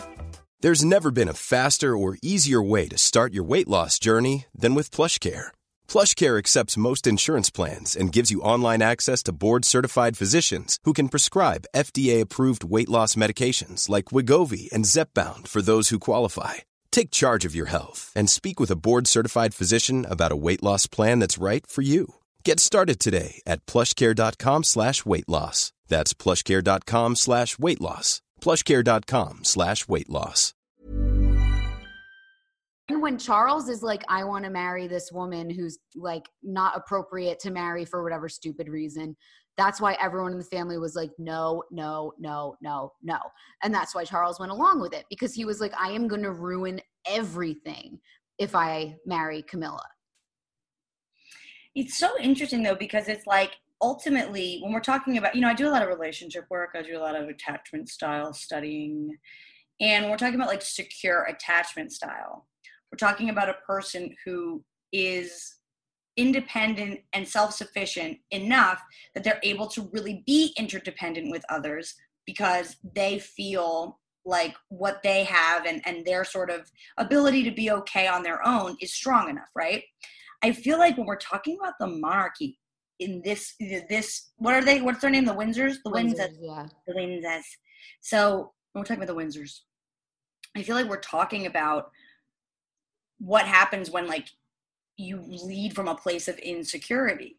Because when you lead from that place of like, I have to fake this, or like I have to work to keep this. I'm not saying that hard work isn't part of the journey. It certainly is. Work hard on stuff, I guess, but it's like, what is just, astrology is more real than their legacy, because astrology just is. They're like, no, we have to sacrifice and we have to like pretend to be different people than we are in order to keep this money and power that we didn't even have in the first place. Also, speaking of attachment styles, and then I want to tell you about Marina Ogilvy to just talk about like another crazy story, but attachment styles, I think Charles had a secure attachment style and Diana had an insecure attachment style, because what happened with their marriage was that Charles was like, no one's faithful in a royal marriage. It's tale as old as time that the king has a mistress. And Diana did not get that memo because she was 19 years old. She was a baby. She grew up reading romance novels. She had no clue. And Charles probably assumed that she knew the unspoken agreement because her family had worked for the royal family for centuries. And that's where it's like Harry's going, Meghan, you should have known to wear a fucking hat. And she's like, don't assume. Yeah, but also Meghan should have known to wear a hat, honestly. Well, but also Diana should have known that she ain't shit. No, I'm kidding. Meghan's like almost 40. Right, different. Right, 19 is a little bit different. He kind of plucked her out of her daddy's house where she was dressed like a fairy, according to the Crown. Right. Well, that scene wasn't real, but he did meet her when she was like he met her first when she was a very little kid, and then when she was a young kid. So weird to think about, like, in the context of this larger story, right? It's almost like she was groomed to play this part, and the whole time it wasn't really right, and he was kind of like, But that's where I'm like, with Meghan, maybe he's not such a loser. He just like truly was in a weird spot. Right. But that's why with Meghan, I'm like, you are a smart person. You know what's up. You understand the world. You cannot convince me that you didn't Google him. I'm sorry. I just don't believe it. I mean, no, she knew his fucking birth sign. She knew, no. Meghan checked. We all would. You'd be crazy not. But you know what? That's the same thing as that's what they're a match. That's why they're a match. Because that is totally equivalent to William being like, yeah, we've never really participated in racism of any kind. Oh my God, so true. Like lies. Yeah. Okay, so keep your image up. Cool. Let me tell you about Marina Ogilvy. So she was the Queen's cousin's daughter. So we're getting into like really the third. Queen's cousin's daughter. She must have been a real standout though to be that far down in the tree and have a name. Right, exactly. So we're really getting into like the third string here. We're on the freshman squad. So she got pregnant before she was married in like the 80s, and her parents were like, you are a part of the royal family, even though you don't have a title, you cannot have a baby out of wedlock. You either need to get an abortion or get married. She went to the press with her story she was a really cool, weird. What's her name? Marina Ogilvy, really hip, weird lady. She was very artsy fartsy. She went to the press with her story. She said, my dad told me that I had to get married or abort my baby, and that I couldn't have a baby out of wedlock. And when I said to him, what's more important, me or queen and country? He said queen and country. So this guy is like very low on the pecking order royal. And even he is like, no, actually maintaining the monarchy is more important than my daughter's health and happiness. It's just the way it is. And it's the way that like, it's always been, because they know that a monarchy makes no sense in the 21st century. Right. You like literally that's what I'm saying though. You have to work so hard. Like, that's where it's like, even if I don't try to get coaching clients or I try to get comedy gigs, they always come back to me because it's just actually like the match for the thing that I do right? So like, even if I don't do any marketing, I always have clients, I always have shows, I always have things, because like I'm just funny and helpful in the ways that in conversationally, right? I feel like this is what happens when you like reject the authentic truth. Right. And you're pushing to hang on to something so tight in order to keep it. What ends up happening is that like, you know, chaos ensues and abuse incurs because you're actually now like fighting the natural order of things. Right. And that was Diana's whole deal as well. She was a bigger star than Charles. She just right. was. And that was her undoing because right. she couldn't fall into line. And Harry and Meghan didn't want to fall into line. So that's why they left. They didn't leave because they didn't know what it was going to be like. They left because they were being asked to play second fiddle to William and Kate, and they didn't want to do that. Like, that's why they left. Well, and I do think that certain things, I understand from Meghan's perspective where they should have been, if anything, hypersensitive. Oh, agree. I agree. The fact that she is Black. Like, the fact that it's like she's not being oversensitive about that. Like if anybody was concerned about my child's skin color, especially if I was obviously Black or biracial or what, you know, however she identifies, it's like, she's not white. Like, you know, she's Black. I agree. They should have given fucking rude. Like I would take them down the minute that anybody acted like that with me. Right. The thing is, if Harry married like a white aristocrat, then yeah, they shouldn't get special treatment. But the fact that he is the first person, well, not the first person ever, actually, fun fact, Harry and William have Indian ancestry. Was it a rape or was it romance? It was, well, you know, you just don't know because it was a couple hundred years ago. But yeah, the 23andMe's are a little bit like, 1% South Pacific. You know, it's like, well, all right. But they do, and the name of the woman is known. There are people who have been biracial in the past, but Meghan is the first one that was like, yo, I'm biracial. This is not a secret. This is not an open secret. So in my opinion, they should have given her special treatment because the optics of her leaving are so much worse than the optics of her and Harry being a little more famous than William Kate for a few years. It's also, yeah, I agree. William and Kate. I mean, I agree 1,000,000%, right? I mean, the optics couldn't be worse. Right. The optics of, because it's not just that they left. It's that, like, they left because of, like, really just, like, insensitive family shit. Yeah. It's like. They left because they didn't give a title to Archie and Lilibet. And I mean, it sounds like in general that just, like, the culture did have Meghan feeling very assaulted. Yeah, for sure. And I think that the thing is, though, this is the thing that really confuses me about them is they sort of try to have it both ways of we are of the people, but also we're going scorched earth because you wouldn't give our kids titles. And it's like, okay, that makes sense, but both of those things can't be true at the same time. Like the fact that Meghan said in the Oprah interview, it's his birthright to have a title. Since when do we care about birthright? Like, are you kidding me? Well, and actually to your point, like it wasn't Elizabeth, that's the whole thing. This monarchy is not rooted in anyone's birthright. What you said is like somebody wanted to just run away with Wallace and it fucked the whole fucking hierarchy up. And they were like, Liz, you're next, you're on. And then she's a star of the show, but it wasn't like she'd been the headliner the whole time. That's she was in. And the thing is, like, they have been basically Meghan and Harry are trying to operate a rival court in America. They didn't walk away from the royal family. They're trying to still be part of the royal family, but do it in their own way. So that's really what makes me be like, okay, what is your actual goal? What is like your actual goal is not like freedom and equality. Your actual goal is still to be considered better than everybody else. Well, the thing about it is like both Meghan and Harry have very competitive charts. Mm-hmm. So I think I think best case scenario, which I don't think anybody would say is the case, but perhaps on a subconscious level. I think that's a really interesting way to think about it. And it's like maybe I think to like best case scenario on a subconscious level, this makes their lives more fun.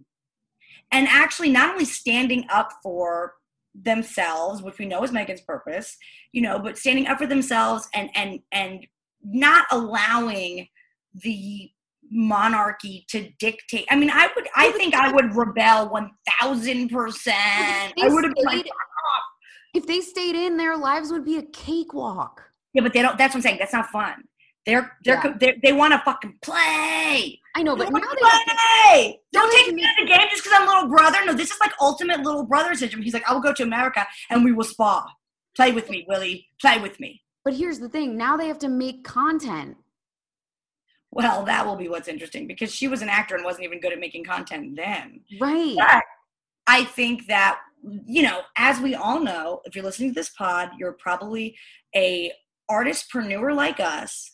And, you know, there are many phases. There are many phases to the journey. So I just want to say we're going to forgive Meghan Hare if the first draft of the media company isn't necessarily doesn't play out. I think they'll find out. I think it's very hard to leave the royal family and then declare yourself a business entity of a craft that you don't really do.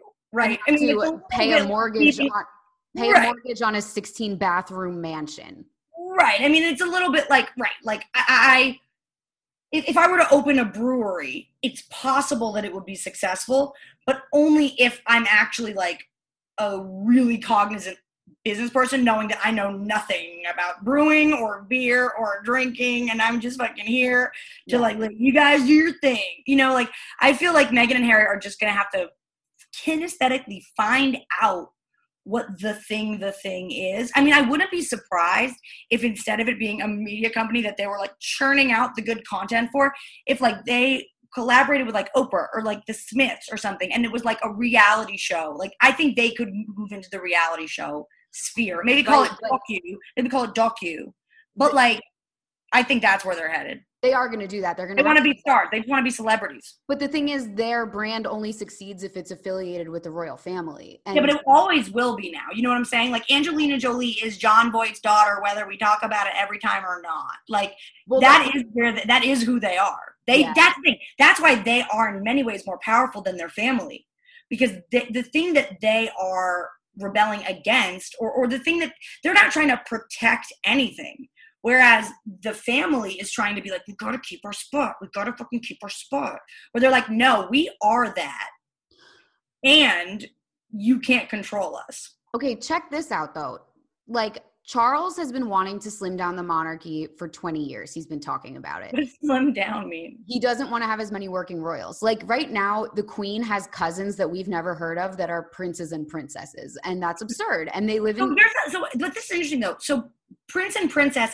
So the reason they were upset is because when you have a title, it's basically nepotism into a job force. Yeah, but it's also not true because Prince Andrew's two children, Eugenie and Beatrice, they don't have security either. They're not working royals. Charles has been wanting to have fewer royals on the payroll and titled for years because... If you're titled, are you on the payroll? No, you're not. And Meghan and Harry tried to make it sound that way in their interview, but it's not the truth. The thing is, no matter who Harry married, his children would not have had titles because they are the great-grandchildren of the monarch. So the only reason why William's kids have titles is because they're in the direct line of succession. Right. If Charles dies, then William's king. If William, and then... What would happen is when Charles takes the throne, Harry's kids do get the prince and princess titles because now their grandfather is king. So... what would happen in the meantime? Are you saying they sort of left in a way that was a little bit premature? You're going to get the fucking title. Just exactly. They wanted to have the title from birth, which I think they should have made an exception for them because the optics of not giving the first biracial child born into the royal family a title is shitty optics. That was very stupid of them to not give them the title. Who gives a shit, you know? But that's the whole thing, though. They give a shit. And that's why they don't think it's shitty optics. They're no, we are a little bit racist. It seems like they're just yeah. No, it's because, but also they made it about the... It also happens to not be... He wasn't not titled because he's biracial. He was not titled because that's not his time to be titled yet, is what you're saying. Right. Okay, so that's actually interesting, though, because I think that on some level that is kind of true to the monarchy story that you're telling or the picture that you're painting, which is that ultimately what matters the most is like abiding to this tradition, this hierarchy, these rules. And so has nothing to do. So actually, I don't agree that. I don't think for the optics they should have done anything. But I do think that the underside of some of the like official business that takes place and the timing of all things, I think they probably were fucking assholes. Like, I think they probably are way too comfortable, you know, with their whiteness and their comfortable racism, or they're or ignoring this entire thing, right? Ignoring this entire population because like they're just concerned about keeping their wealth and their money and staying alive in this. They're like in the mafia. Like, it's like the monarchy's like the mafia a little bit, where it's like we're the family now. Like, we gotta fucking like every man for himself, you know? Like, so I feel like I'm okay with the optics being off because that's like, all right, that's not like authentic. But I do think they authentically hurt her feelings and were racist and made her and feel fucking bad. And I think she was like, regardless of me, Harry, this is corrupt. And I think he was like looking for something to do. This guy is just sobering up. He's wearing Nazi costumes a few years ago. This guy needed a little action. He needs to push it on some level. So true. His golden years were being at war. So it kind of makes sense that now he's starting a war with his family. He was at war, then he was like an addict, then he was like a fuckboy party boy, like edgelord, you know, just going for it, doesn't care about anybody. Then he meets Meghan and everything changed. And now he's going and fuck the system and fuck my family. It's like he's just like rebellious. Right. And the thing that bothers me about it is that it's not fuck the system. It's give me a better place in the system for no other reason than I want it. So interesting. Wow. Right. Like, he's not anti-monarchy. They still use their right. He's just, so you're saying he's just butthurt because they didn't give him and Meghan and his children any kind of love in terms of like status. Right, exactly. That's all it is. But it was never promised to him, right? Like, even if he had a white girlfriend, you're saying it would be exactly the same situation. Yeah, it would be exactly the same if he had a white girlfriend. And the other thing is, like, what I would have done if I was them, also, the Queen said Meghan can keep acting if she wants. In the beginning. And on the record, or on Zoom? No, like, they said it in the Oprah interview, and they said it as if it was an insult. They were like, they didn't want to even pay for her, and they said she can keep acting. And it's like, well, yeah, because she's a fucking adult who worked hard for her career. Why wouldn't she keep acting? But see, that's what confuses me, though, because it's like the way that they made that interview, I feel like and I got to rewatch, I guess, but the impression that I got from that interview was very like I was trapped in my little room and no one was helping me and I couldn't do anything and I had nowhere to go. It's like, she couldn't have been acting. She was trapped in a little room. Yeah, but she also like went on a private jet to Elton John and David Furnish's like private island. Like they weren't that trapped. Okay. So basically she was like, why didn't you get me therapy? She sounds like a lot of people that are mad at their boyfriends for not being like, you should have intervened. Yeah, but like everyone in the royal family goes to therapy. A lot of them go to therapy. So why didn't they help her get therapy? Here's what the conspiracy theory is. The conspiracy theory is that she wanted to go to one specific like rehab or inpatient luxury place. And the family was like, well, that's a bit much. You probably don't need to go to, you know, Betty Ford or whatever, like, you know, place in the Maldives that has like 5-star service inpatient. Like maybe let's. It also it's kind of ridiculous because like, wouldn't anybody in the royal family then expect to just, I want to go to Esalen. I want to go to the good ones. I want to go to the good ones. Like I always said, I will go to rehab when I can afford to go to Malibu. The promises. Right, exactly. So that's what the conspiracy theory is, that she wanted to go to one of those like celeb-y places. This is also just a conspiracy theory. She wanted to go to Esalen. They were like, that's ridiculous. Go something private and quiet and just handle whatever you need to handle. And she was like, no, I need to get a spa treatment as well. Yeah, that's what people think it was. And this is the thing is like, there's also a lot of weirdness with Harry where he said, oh, I never got therapy until Meghan told me to. But then there's an interview from like 5 years ago of him being like, William made me go into therapy and I'm so thankful for it.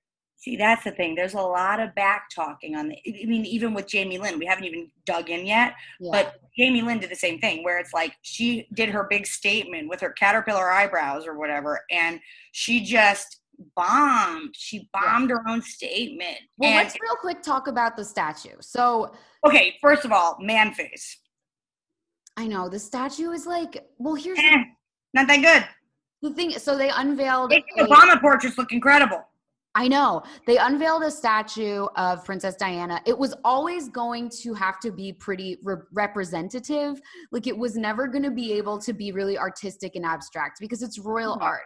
But here's the thing. Most royal art makes people look hotter than they actually were. Like, no, they gave her like an underbite. And I'm sensitive to that because I have an underbite. But I feel that she's a little bit bottom jaw heavy. Yeah, it doesn't look like her. And like Queen Elizabeth I had like lesions on her face. And she looks beautiful in every like painting of her. So like, I don't know. But I think what happened. So there's this artist that I love on Instagram. His name's Donald Robertson. And he posted a photo of the statue. And he said that it seems like it was art by committee, where like a bunch of people sat in a room and they were like, well, it has to have kids. Well, it can't be too glammed because that's not what she's about. It has to be philanthropic.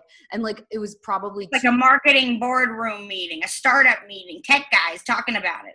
Right. So it does feel like art by committee to me. It's not really artistic. It's too representative. And the guy who made it, it's a little on the nose. It's a little bit on the nose. And in fact, if you're going to go on the nose, have it be the two sons. It's later in her life, and it was always going to have to be not glam because the royal family was very annoyed at how glam she was because for some reason they don't understand that that's what the people want is glam. Right, it's like a little bit Ann Taylor for her. Yes, the outfit, like the belt. The belt. Right. My grandmother would approve in the 70s. Right. And it doesn't really make you feel emotional to look at this. There's a fountain. There's a Diana Memorial fountain in Hyde Park that the first time I went to it, I cried. Oh. Because I'm a loser, but also because no, it's beautiful.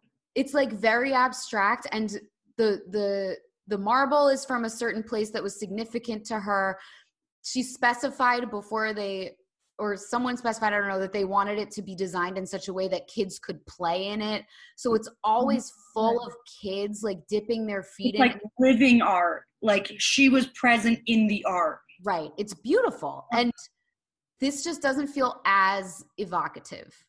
Oh, I would say that it is specifically not evocative, except that maybe you could argue that one of these two children is a person of color, which would be like, we're so hip. Yeah. We're so hip. We care. But no, this is not evocative. They didn't even give her cleave. They unbuttoned her shirt halfway down and did not even give her a tit to stand on, right? There's just no cleave. I would have given her a little tit. And, right, I mean, she's got an underbite. She has some kids that are not hers, on her arm. Yeah. And, first royal statue or piece of art depicting a royal. It's just not that good. It's just not that good. That doesn't make the person look hotter than they were. It's just right. That's where it's like, is it about racism, or is it like, is this family just psycho about anybody who like comes into the family and seems like they're going to threaten their coolness? Right.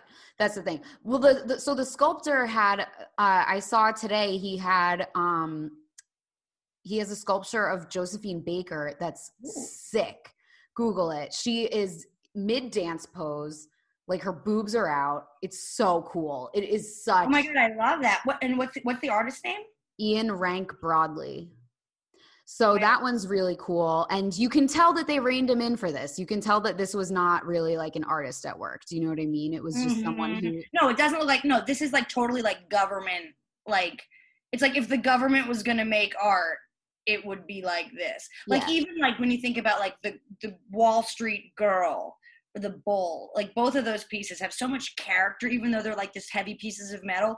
Like this is a really boring piece of work. It's really not so true. It really has no energy. It really has no it doesn't really say anything other than get a blouse here. I mean, she looks like a mannequin from J. Jill.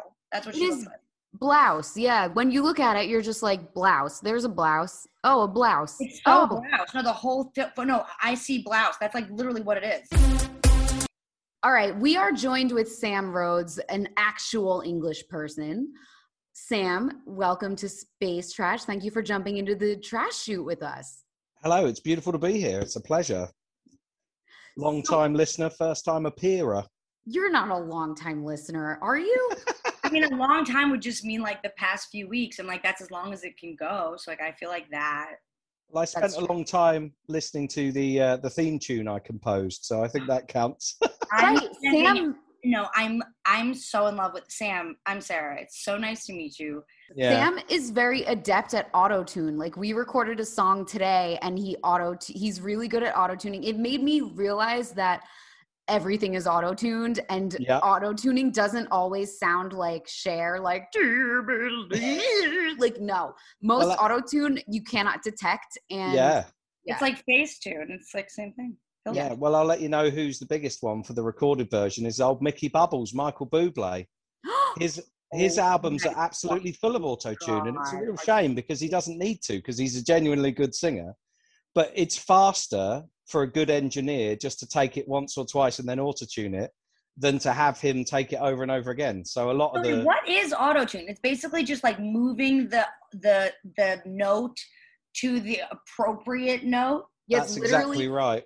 Like, I've watched him do it. It's literally physically moving it up a notch or down a notch. I feel like I might be pissed, though. Like, I feel like the type of singer I am, it's like I'm actually all nuance. Yeah. Like, I feel like sometimes when I'm like, remove backgrounds from my photos, I'm like, that's not the background. You know, it's like I feel like I might not agree with the... Well, here's the thing. The thing that Sam told me when we recorded Horse Girl, which is dropping later this month, he said... Incredible track. Thank you. The big issue is not your pitch or the note you're hitting. It's like the emotion and the verve behind your voice, because that's what comes through no matter what note it is. And it's totally true. And I can't fucking hide. You can't fucking hide behind audio, right? It's still, you still got to perform well. That's right. You've still got to sound, you've still got to perform it. Yeah, you've got to still perform it with some chutzpah. Do you know what I mean? You've got to get the old... Hoovspah. Oh my God, yes. So long story short, anyone who needs any sort of audio stuff, Sam is available at a premium rate because he is a fucking wizard. Space trash. And he's the man who goes, space trash. Oh my God, you're so good on, oh my God, you're our fucking Flavor Flav. That's right. I'm the lovely deep voice as well. So Sam. Celebrities. What? It's so dumb. The whole thing is celebrities and astrology, and they're trash. I don't even remember. It's like, we can help it be more compassionate to others. Yeah. So, okay, Sam, you are a British person. I asked you earlier today to find out your birth time. I did. I was born Give me your fucking stats, bro. I gotta look this soul up. 1:23 in the early afternoon, just after lunch, apparently. So, PM. Yes, in the PM, 1:23 p.m. precisely. I don't know you like that, so we gotta actually begin at the beginning, where it's like, what is your birthday? Okay, wait. Sam, so just type it in the chat, Sam. Your birth. I'm gonna look it up. Date and time for later. It's like it's a cliffhanger. Yeah. Okay. So type that in, and then let's talk real quick before we get into it about your chart. We want to ask your opinion as a British person about the royal family. We also might need you to critique some accents that we've been love it. Yeah. Cultivating. Yeah. So Sam, are you team William or team Harry? I like Harry. I like his brashness. I like that he's cut himself off from the family. I think this is a good move. I think this is the man wants his privacy. He's lived in the public eye for a long time. He said, I'm sick of this. I'm sick of the pageantry. He knows he's never going to be the king. And he's gone, I just fancy living like a normal man from a bit. But Sam, he doesn't want to get rid of royalty. He still wants to stay, and he doesn't want privacy. He wants to ask Shepard to ask his producer not to address him as anything but the royalist of Harry's until Harry said, nah, you can call me Har.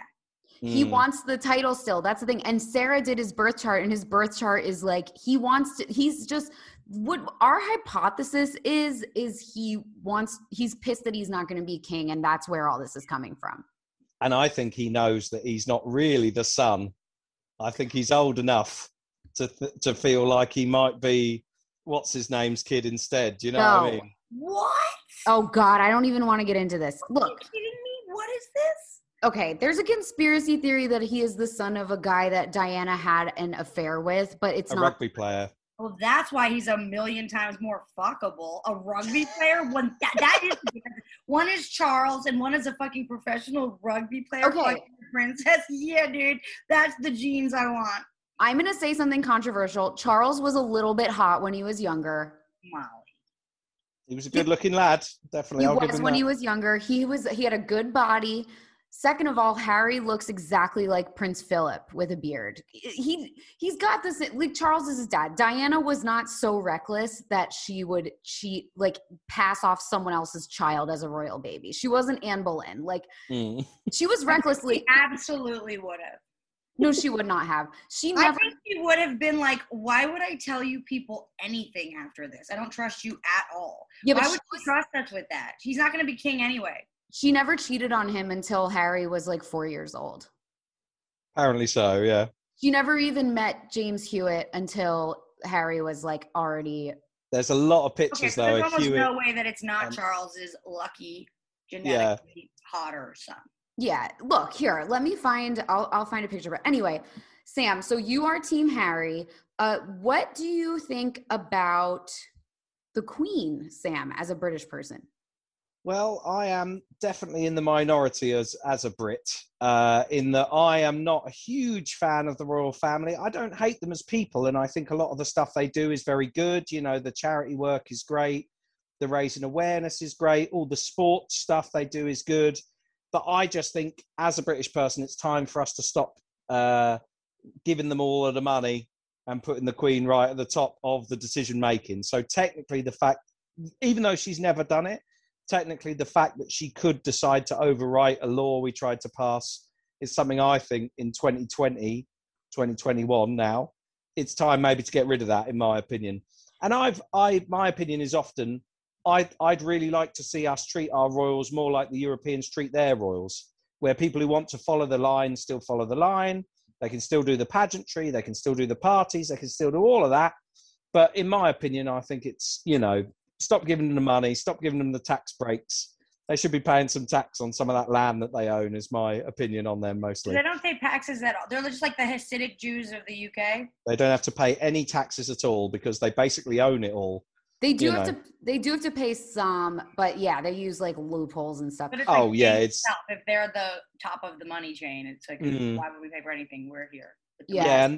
So yeah, I think, that is what Prince Charles wants to do. That's like the slimmed down monarchy that he wants. He wants it to be, and that's why he didn't want to give Harry's kids titles until later on, because he's like, I don't want to have an absurd amount of royals because it's too expensive and it doesn't look good. But at the same time, and we were just talking about this, Sam, like Sarah and I think both agree that like not giving Harry's kid, the first biracial kids born into the royal family titles, was a really stupid. It kind of looks bad. Yeah, it looks bad on them, doesn't it? At least they could have comforted them. I don't think you need to do optics, but I think you could say, look, it really actually isn't personal. Let me make it so clear. And the minute that someone dies, and then this is how it shuffles around, he's going to get the title. Like, it seems like they're like, he said he never would because he was black. And I don't think that's actually what happened either. Yeah. Yeah. It was somewhere in the middle. Like, I don't think we need to like placate but I do think that like it sounds like they were jerks, and Meghan was like, respect me, and they were like, we literally don't even give a fuck about you at all. Well, if anything, they should be happy that someone with a slightly different gene pool is producing children for them. Do you know what I mean? It's saving their lives. This is not that it's the same as the Jews, but I always want to say, like, yeah, we got to stop marrying within the fucking race. We're just gonna inbreed ourselves out of having noses. Like, we're literally killing ourselves slowly just by staying in this gene pool. Yeah, but you guys do a good job diversifying, Sarah. We try, but it's been a weird few decades for the Jews, definitely. You know what else you guys are really good at is like actually getting people to convert to Judaism to marry you. Like we're the chosen people. We are the creme de la creme. That's the thing. It's like the Jews are the most privileged because we not only get to claim that we're a minority, but then it's like we're actually like the sacred white people. That's right. You're the cream of the crop. Yeah. Yeah. And Is no it one gets true? no one gets mad at you. Well, I guess someone got mad at you. Everybody hates us, I think, traditionally. Like, in terms of, like, entire Yeah, historically, they've had a bit of a hard run. If you don't know Jews, you don't think anything good. So, no, I don't. And honestly, the pedophiles have been, the voice is way too loud. I think we had a few weird, after the Holocaust, people, the trauma gets inherited in all sorts of weird ways. Now, Sarah, Israel and pedophilia. You'll have to correct me if I'm wrong here, Sarah. You don't technically convert people to Judaism. The accepted idea is that they were always Jews in their heart all along. Is this right? I've got a friend. I have no idea. I've got a good friend who's Jewish, whether I like it or not. I haven't even considered marrying someone Jewish or asking anybody else to pretend to be Jewish. And I can't escape it no matter what I do. I'm sort of big rabbi vibes. I've got a good friend who's a Hasidic Jew now. And he went. Like that's like a totally different thing. He's very devout now. Yeah. People, like when you're talking about like the stats on like numbers of Jewish people that exist, it's like you're not even realizing too that you're talking about one of the most fractured group. It's like it's all just also like tribal subsections within the tiny section of people. I mean, it's an incredible population. Sam, is your Hasidic friend British? He's Irish, by birth, and he became a Hasidic Jew, Hasidic Jew, is he hot? Is he convertible? Can he be reformed? I think he's a good-looking dude, yeah. He's got a big old beard now, obviously. So do you. Yeah, that's true. He wears all the traditional garb. It's way cooler. Like, your vibe is like more musician. So here's the thing. Like, Sam is very evolved when it comes to, like, understanding other cultures, especially for a British person, because Sam doesn't. I'd say that's fair. Because Sam doesn't even hate Americans, and like everyone here hates Americans. Sam, glad to have you on the pod, man. For a minute there, I thought we were having you on to just fucking destroy us. Yeah, I love Americans, me. I'm all about it. I think Americans are the best. Like, Americans, right? Like Somali, you're like an American living abroad. And I'm just a fucking, like, do you think of me as like Jew or American? What do I jump out to you as? Which one is like the first? I want to know. Sam, that's a question for you. Oh, for me? Yeah, Sam, Molly, I don't give a fuck. She already knows I see her as a Jew, and that's why I like her. You've got that. I mean, I don't know, in the context of American or not American. You have got that beautiful vibe to you, Sarah, that you are going to make an amazing Jewish mother one day. Do you know what I mean? You're going to be the king of the castle. Do you know what I mean? You're going to be telling everyone their business, and you're going to be putting them in their place. It's going to be great. I know, she already is. If I have kids or not, that is what I am doing and who I am as a person. So, right, Jewish first. I think that's why it's like, is it a race? It's like, right, but Molly's American, but I'm Jewish. Mm. She is a rabbi. Like, she actually is a spiritual leader. I'm a comedy spiritual leader. Yeah. But this is the thing, Sam, is like most people that I've met from Europe, because I always, like, growing up, I would be like, why did like the Holocaust happened? Like, why do people have beef with Jewish people? They're so chill. Like, I grew up in New Jersey and New York. I have cousins that are Jewish, and I'm just like, where does this like deep? We're from like a very Jewish area, which like I guess is rare. Right, it's rare. And like the thing that I realized is a lot of the people that I meet who are European, they actually don't really know any Jewish people. Yeah, there's a lot people in Connecticut don't even know Jewish people. Right, it's such a weird thing that because I think someone like my dad, for example, he doesn't think of a Jewish person just being a normal person living their lives. He thinks of a Jewish person and he will think of a Hasidic Jew or someone in the hat. That's so crazy. Yeah. Because, like Jewish means like, I'm at the Wailing Wall praying. Like, I would be lumped in with that. Is so funny. It is funny because like he just, he doesn't think, because he finds it not funny, but kind of interesting that I've got so many Jewish friends, and I do a lot of like shows with Jewish people and stuff. You have mostly like Hasidic Jewish friends though, or like? Well, only one massively Hasidic Jewish friend, but the rest of them are minorly Hasidic. Yeah. No, I have some fairly devout friends as well. It's all good, and it's nice. Yeah, Rachel Krieg is a good friend of mine. We've done a load of stuff together, and she's a practicing Jew. So there are Jews in London. If I come to visit, I'm not going to be like. Oh yeah, North London especially. There's a big Jewish community up there. Yeah. Yeah, London is like Nolo. Okay, we're gonna go to Nolo. There's a lot of Jewish people in London. There's a street in central London called Old Jewry Street. Okay, Yeah. definitely for us. That's definitely for us. Yeah. Taking it. Yeah. I do a lot of work with a very, very funny Jewish comedian called Rosie Martin. She's an older lady, and she's, in quite a traditional Jewish marriage, and oversees all of the traditional Jewish tradition, but then is one of the most foul-mouthed and hard-hitting comedians out there. And we gig together quite a lot, and we do a little double act called Sonny and Hair. Are you cute? Are you cute or what? Holy kitty. Yeah, it's great. It's good fun. Dude, I love that. She sounds right up my alley. Oh, she's amazing, because we did a gig together once at this show, which was a real rowdy, like laddie crowd, young, brash men. And she came on and she just put them all in their place. And at the end of the show, one of the loudest guys in the audience just said to me, like, is she allowed to say that? I said, of course she is. She can say what she wants, just because you can't handle her being a cool as sort of Jewish older woman, One of the big Jewish privileges. You really can just say it. Oh yeah, and she is ruthless, and it is brilliant. That's interesting, because Ruth is a Jewish name so for a Jewish person to be ruthless is very rare. Sounds like it's Ruthful. It's Ruthful. Yeah. Sam, I have a question. So you've toured in the US many times. Sam, I'm telling you, he is the most tolerant person. He has like MAGA friends. I'm like, I don't even have MAGA friends. No, I try to stay pretty open. The Moonual's mixed. There's MAGA people in the Moonual. Mm-hmm. All right, I didn't know that. But here's the thing: I don't judge people, whatever. But also, like, if it comes up, cut it out for the MAGA fans. No, if it comes up, I'm gonna get in a fight with you. Do you know what I mean? Oh, like, definitely, yeah. Not a fight, but a debate, like a very spirited debate. But so, Sam, you've toured in the U.S. a couple times with doing comedy.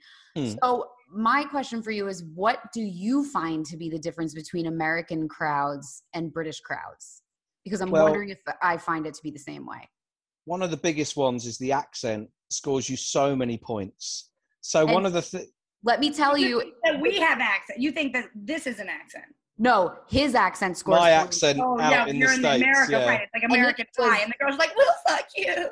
It does not work in the reverse, Sam. Okay, you know that. Right? Yeah, bummer. I figured they were like, "Wow, what a charming sound." Yeah, no, they fucking hate us. Okay, Sam, continue. So one of my openers when I used to play a lot of shows, especially in the Midwest, was I'd say, I know I'm confusing because I look like I'd operate a carnival ride, but I speak like Hugh Grant. And as soon as I did that, they were on board and they loved it. And one of the comments I always got in the States that I never, ever get in England is people would say to me, oh, your jokes are very clever. You're a very clever comedian. And I'm like, no, I'm not. I do very, very broad, silly stuff. When people have glasses, we're like, they're smart. Well, that's it. The glasses and the accent. And they're like, yes, this must be smart stuff, Oh, my God. Branding. The UK has mastered branding. Yeah. No, it's just that we are so self-loathing that we're like, ooh, they must be smarter than us. Because we actually believe our own bad press. You think we're surrendering the power to them ancestrally because we're like, why didn't we keep the accent? Well, one of the things I found the funniest is that they still have that old-fashioned idea that British people have terrible teeth. Oh, it's not old-fashioned, bud. This is something that, like, a lot of problem with the teeth, actually. A lot of people would make a joke to me about that, but I have never seen worse teeth than I saw in the Midwest. Do you know what I mean? I've never been to the Midwest, so I can't speak to that. No. That is like a hugely political statement, and it's like I don't even know. I did it in Edible about an hour ago, but like I'm ready to unpack that because like wow, like yeah, low key. The teeth in the Midwest are speaking volumes. And please relax with your stereotype of the UK. Yeah, you get the guys who just have, none of the front teeth and then just the two molars, and they wouldn't even wear dentures. They just have no teeth. And I'd be like, oh. There's an opioid crisis going on. Well, I would say as well, like live your truth. If you don't feel the need to have, something to make me feel better, if you're happy just having the two teeth, go for it. Yeah, that's it. If you're not chewing, what does it matter? Exactly. If you're just having a nice night out, you dress how you like. All right, I'm taking this in. See, I guess what I'm thinking is like, I live in London. I used to live in New York. Before that, I lived in New Jersey and Philly. Pretty like privileged metropolitan / suburban areas. Northeast corridor, go. Yes, and everyone's got like my teeth. Like my teeth look like veneers. You know, like I just have these giant teeth. I have giant straight teeth, and like so. Whenever I see something that even like slightly deviates from that, like I have a fucking underbite. You do not. You always say that. But I look like the meme that you just sent of Harry and Charles is me. I'm a royal. You don't have. That's like no. This is my jaw. Look. It's because you're pushing it out. Listen, no, I'm not. This is the thing. I'm not. This is the thing. I see people in London with white collar jobs who just have straight up a black front tooth. Oh yeah. Right. That's actually really shitty. That's really the difference. It shouldn't be like kernels of corn that are like, wow, surprise. It's like, no, it's more right. I saw a lady at like a really swanky wedding I went to who had no gums at all. Her teeth just turned into stalks and went into her skull. Oh my God. Okay, so that's what I'm terrifying. talking about. It's like when I was like, okay, when I first moved to London, I noticed that people pick their nose on the subway openly. Oh yeah, big time. That I would be cool with. I don't want to wear deodorant and I want to pick my nose out there. So I feel like already I'm in. Like, what is the deal with that, Sam? What are you guys picking your noses for? No, like if it's a book, get out. Well, if you get on the underground, I don't know if you really experienced this, Molly, because it used to be about 10, 15 years ago, they didn't have a good ventilation system on the underground. So you used to get black bogies if you went on the underground. You know, if you'd been on the underground and you blew your nose, it would be black. So I think the long... God, are you kidding me? I'm not kidding. The long-term commuters, they're still searching for those black bogies, see if they're still there, you know. All right, well, let me tell you. Breadcrumbs through the subway to see if they're alive? What the hell? Well, let me tell you this. I was doing something with a British celebrity, not on the tube, and they picked their nose to my face. Oh, right, while you were chatting with them. Now, dude. I'll pick it right now. Also, Sam, the New York subway is not a paragon of ventilation either. No, there's like human shit on it and stuff. Right. And people would be like, so I would post on my Instagram story, I would be like, why do so many British men pick their nose in public? And a British friend of mine was like, what the fuck? Like, I've seen people shit on the street in New York. And I'm like, yeah, but they were like people with mental health problems. Like they were like people who aren't killing it at life. Like they're in a bad way. This is literally like men who are commuting to work. Just like, oh yeah, just businessmen. Yeah. They've got a finger up to the knuckle in the nose. Yeah. It's really bad, Sam. And also like they don't wear deodorant, which also we already talked about how you and Sean were like, that's a hack joke. And I stand by it. I don't know what's funny about it. I don't understand. I love BO. I'm into BO now. I'm pro BO. Oh, you're pro BO. Is it because you've just been, were you locked in for the lockdown as well? I fucking love it. You've been inside for too long. Yeah, I love it. All right, what else do we want to ask Sam about? Did you? Okay, well, Sam. Yeah, I pulled up his shirt. Okay, what do you want to ask him? You want to run some accents? Oh yeah, let's have some accents. I guess like the only one I've really worked on is Adele, and it's just one kind of. It's like rock. That's it, pretty much. Rock. What? That's my Adele. I don't know if you think that's rock. What? Rock. All right. Rock. What? Also, it's funny because people here use right in a different way.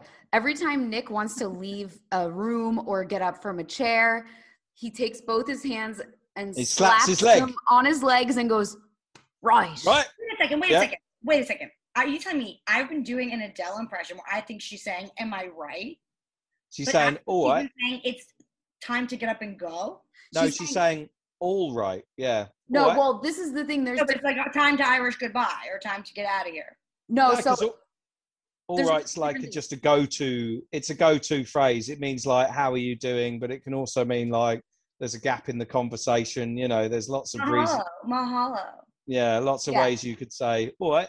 So like when we first moved to London, we lived in a building that had doormen, not to brag. And every time I walked in, they would be like, all right. Well, and I'd be like, Yeah, I'm All fine. right. I'd be like, do I look like something's wrong? Do I look disheveled? Like, why are you asking me if You're I'm all going right? like, yeah, I'm all right. I'm fucking all right. Don't fucking ask me again. Right. So Irish or English people say, all right. And you're just, what are you supposed to say to that, Sam? Yeah, Just say, what? All Just right. a white back's enough, yeah. Okay. And then Irish people say, what's crack? Yeah. What's the crack? Really? What's crack? And it means, so crack means a good time. It means like fun. So this is what I really like about British culture versus Irish culture is British culture is like, is your general baseline okay? And Irish culture is like, what is fun that's happening right now? Do you know what I mean? I feel like that's like the difference again though. Is that rugby player Irish? Because that's sort of a very Harry William difference. That's so true. Harry's just like, come on, let's tumble. What's crack? What's crack? Let's tumble. I'm fucking gritty. I'll fucking get in the ring. I also still can't get anyone to explain to me what the response is to what's crack. Because like when we moved into the apartment with like I've had a lot of Irish roommates since I started dating Nick because we had roommates for the first like year or two that we were dating. And every time I would see them, I didn't know them that well. And they'd be like, Molly, what's crack?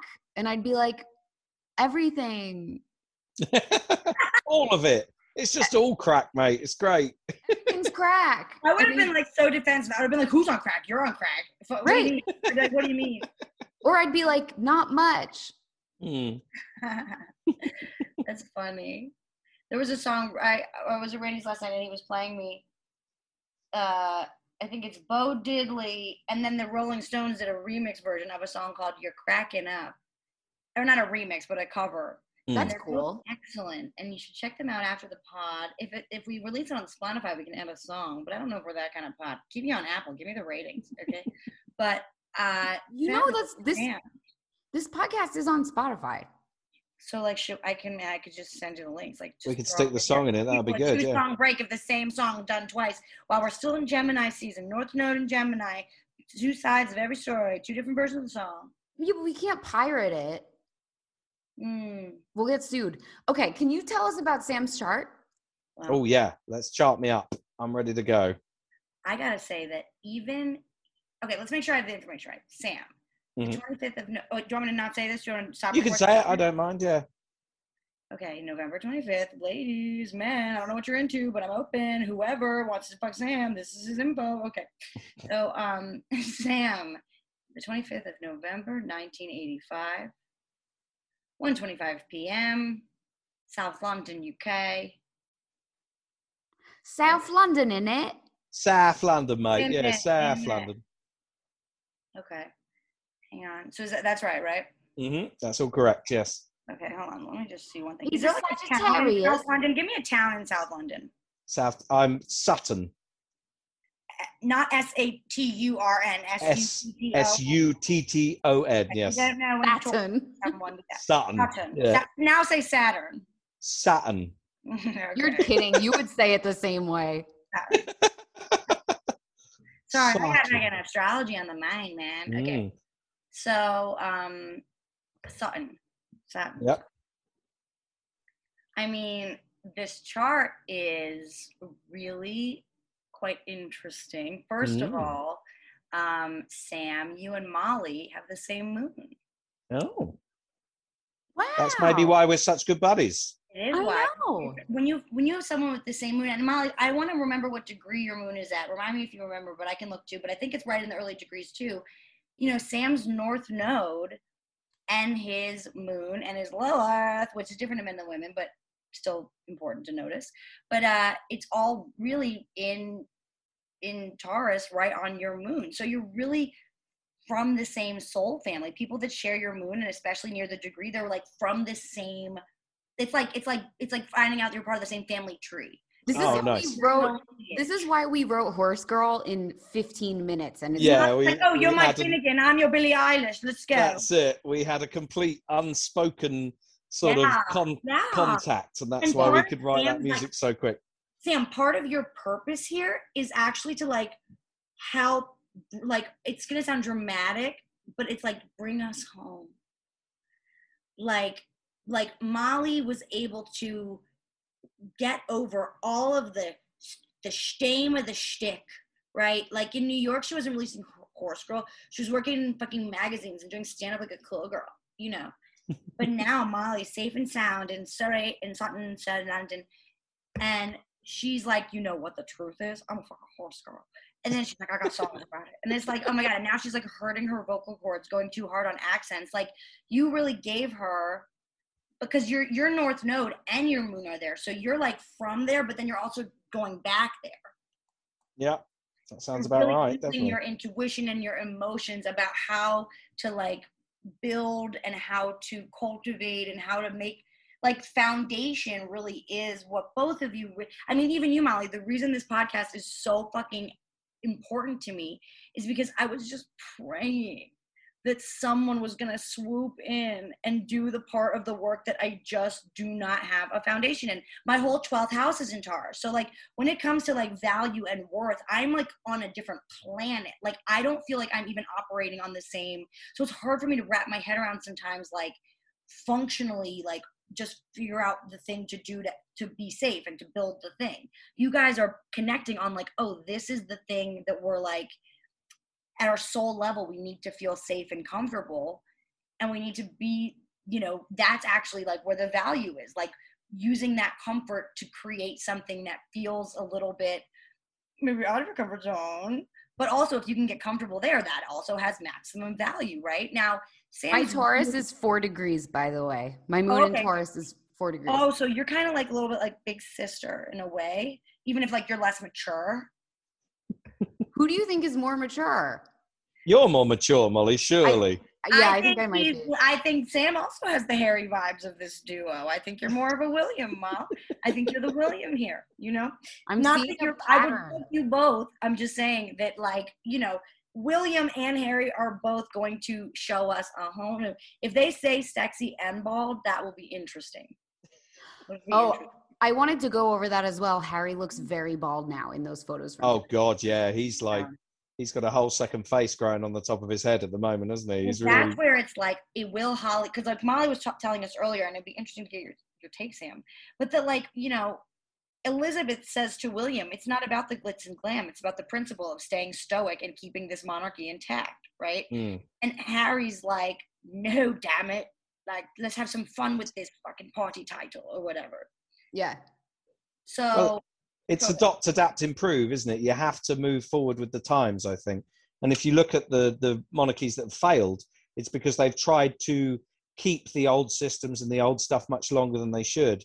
And I think the good thing about what the modern royal family are doing is I think they've looked at the past 100 years of history and they've actually learned, like, oh, if we're too aloof, if we're too different and inaccessible, that's when you get kicked out of your house, and that's when you get an uprising. So if they can adapt to the level that the quote-unquote commoners want them to be at, they're going to be staying there a lot longer. And I really think that's like what they're doing at the moment. Stars, they're like they're pre-Britney. Yeah. I think the problem is that, like, Harry doesn't understand. Like, I think William and Kate and most of the people understand that they have way more money than everybody else, and that is sort of something they need to hide.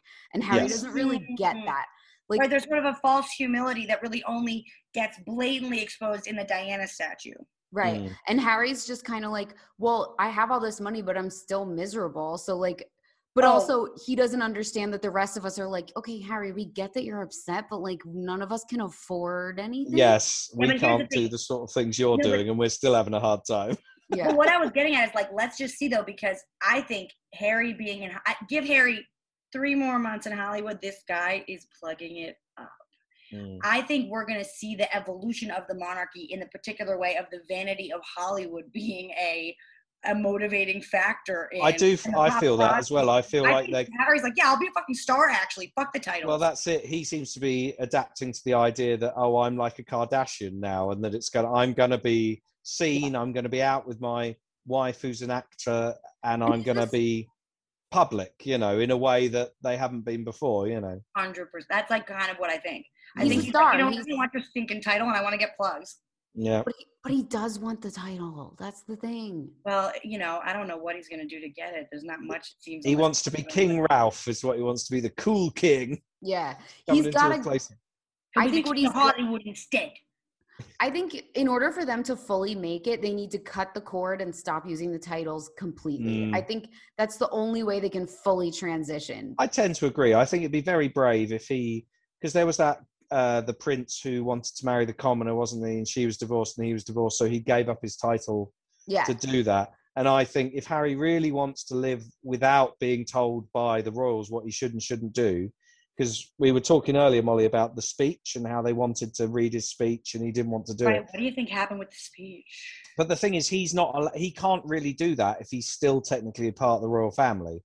Like, if he wants to be a separate entity and say, well, I'm going to have this public platform and I'm going to say what I like, the end result of that is he probably has to leave that central circle, and he's probably going to get... Like you're saying, like, we're seeing a separation from this. But ultimately, he didn't he's still it's like when you send your kids to college and it's like they're not my little baby anymore. Yeah, but it's I think he's still your fucking fam. Let's do your like kids. Molly was saying, he is trying to have best of both worlds at the moment, which is probably not going to work out well in the end. Yeah. Well, but wasn't that his parents' lesson? This is his karma, living that out. Right. Okay, so we're running out of time. We have to stop the broadcast portion of this. We can start a new Zoom, Sam, and finish your reading. But in terms of the podcast portion of the evening, I thought that was quite enough. Yeah. Yeah. So thanks, guys, for listening. Rate and review on Apple Podcasts. Buy our merch. I was like, we have to stop recording. No, I've changed my Amtrak ticket twice. I actually have to go soon anyway. But can I just? Oh wait, is the Zoom gonna cancel or is the? Yeah, the Zoom's gonna end. Yeah, less than 1 minute. Everybody get merch. Everybody come to the renewal. Like all of our stuff. Invite your friends. Follow Sam. Sam, how can people follow you? Who are you? Facebook.com/Sam Rhodes CE. That's the best place to find me. Okay, a true old school Brit from I'm an old-fashioned man. Of the internet. He's on Facebook, you guys. And listen to our album when it comes out. I'm so sorry, Sam. I'll do better promo for it. Meet the Junior Misses. Meet the Junior Misses. Yeah, Spotify. Space trash. Trash in space. Space trash. Lifestyles of the rich and Uranus. Space trash. Celebrities, they're trash, but the astrology can help us understand. Transmission incoming.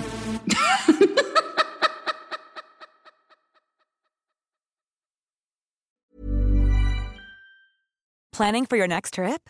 Elevate your travel style with Quince. Quince has all the jet-setting essentials you'll want for your next getaway, like European linen, premium luggage options, buttery soft Italian leather bags, and so much more. And is all priced at 50 to 80% less than similar brands. Plus, Quince only works with factories that use safe and ethical manufacturing practices. Pack your bags with high-quality essentials you'll be wearing for vacations to come with Quince. Go to quince.com/pack for free shipping and 365-day returns.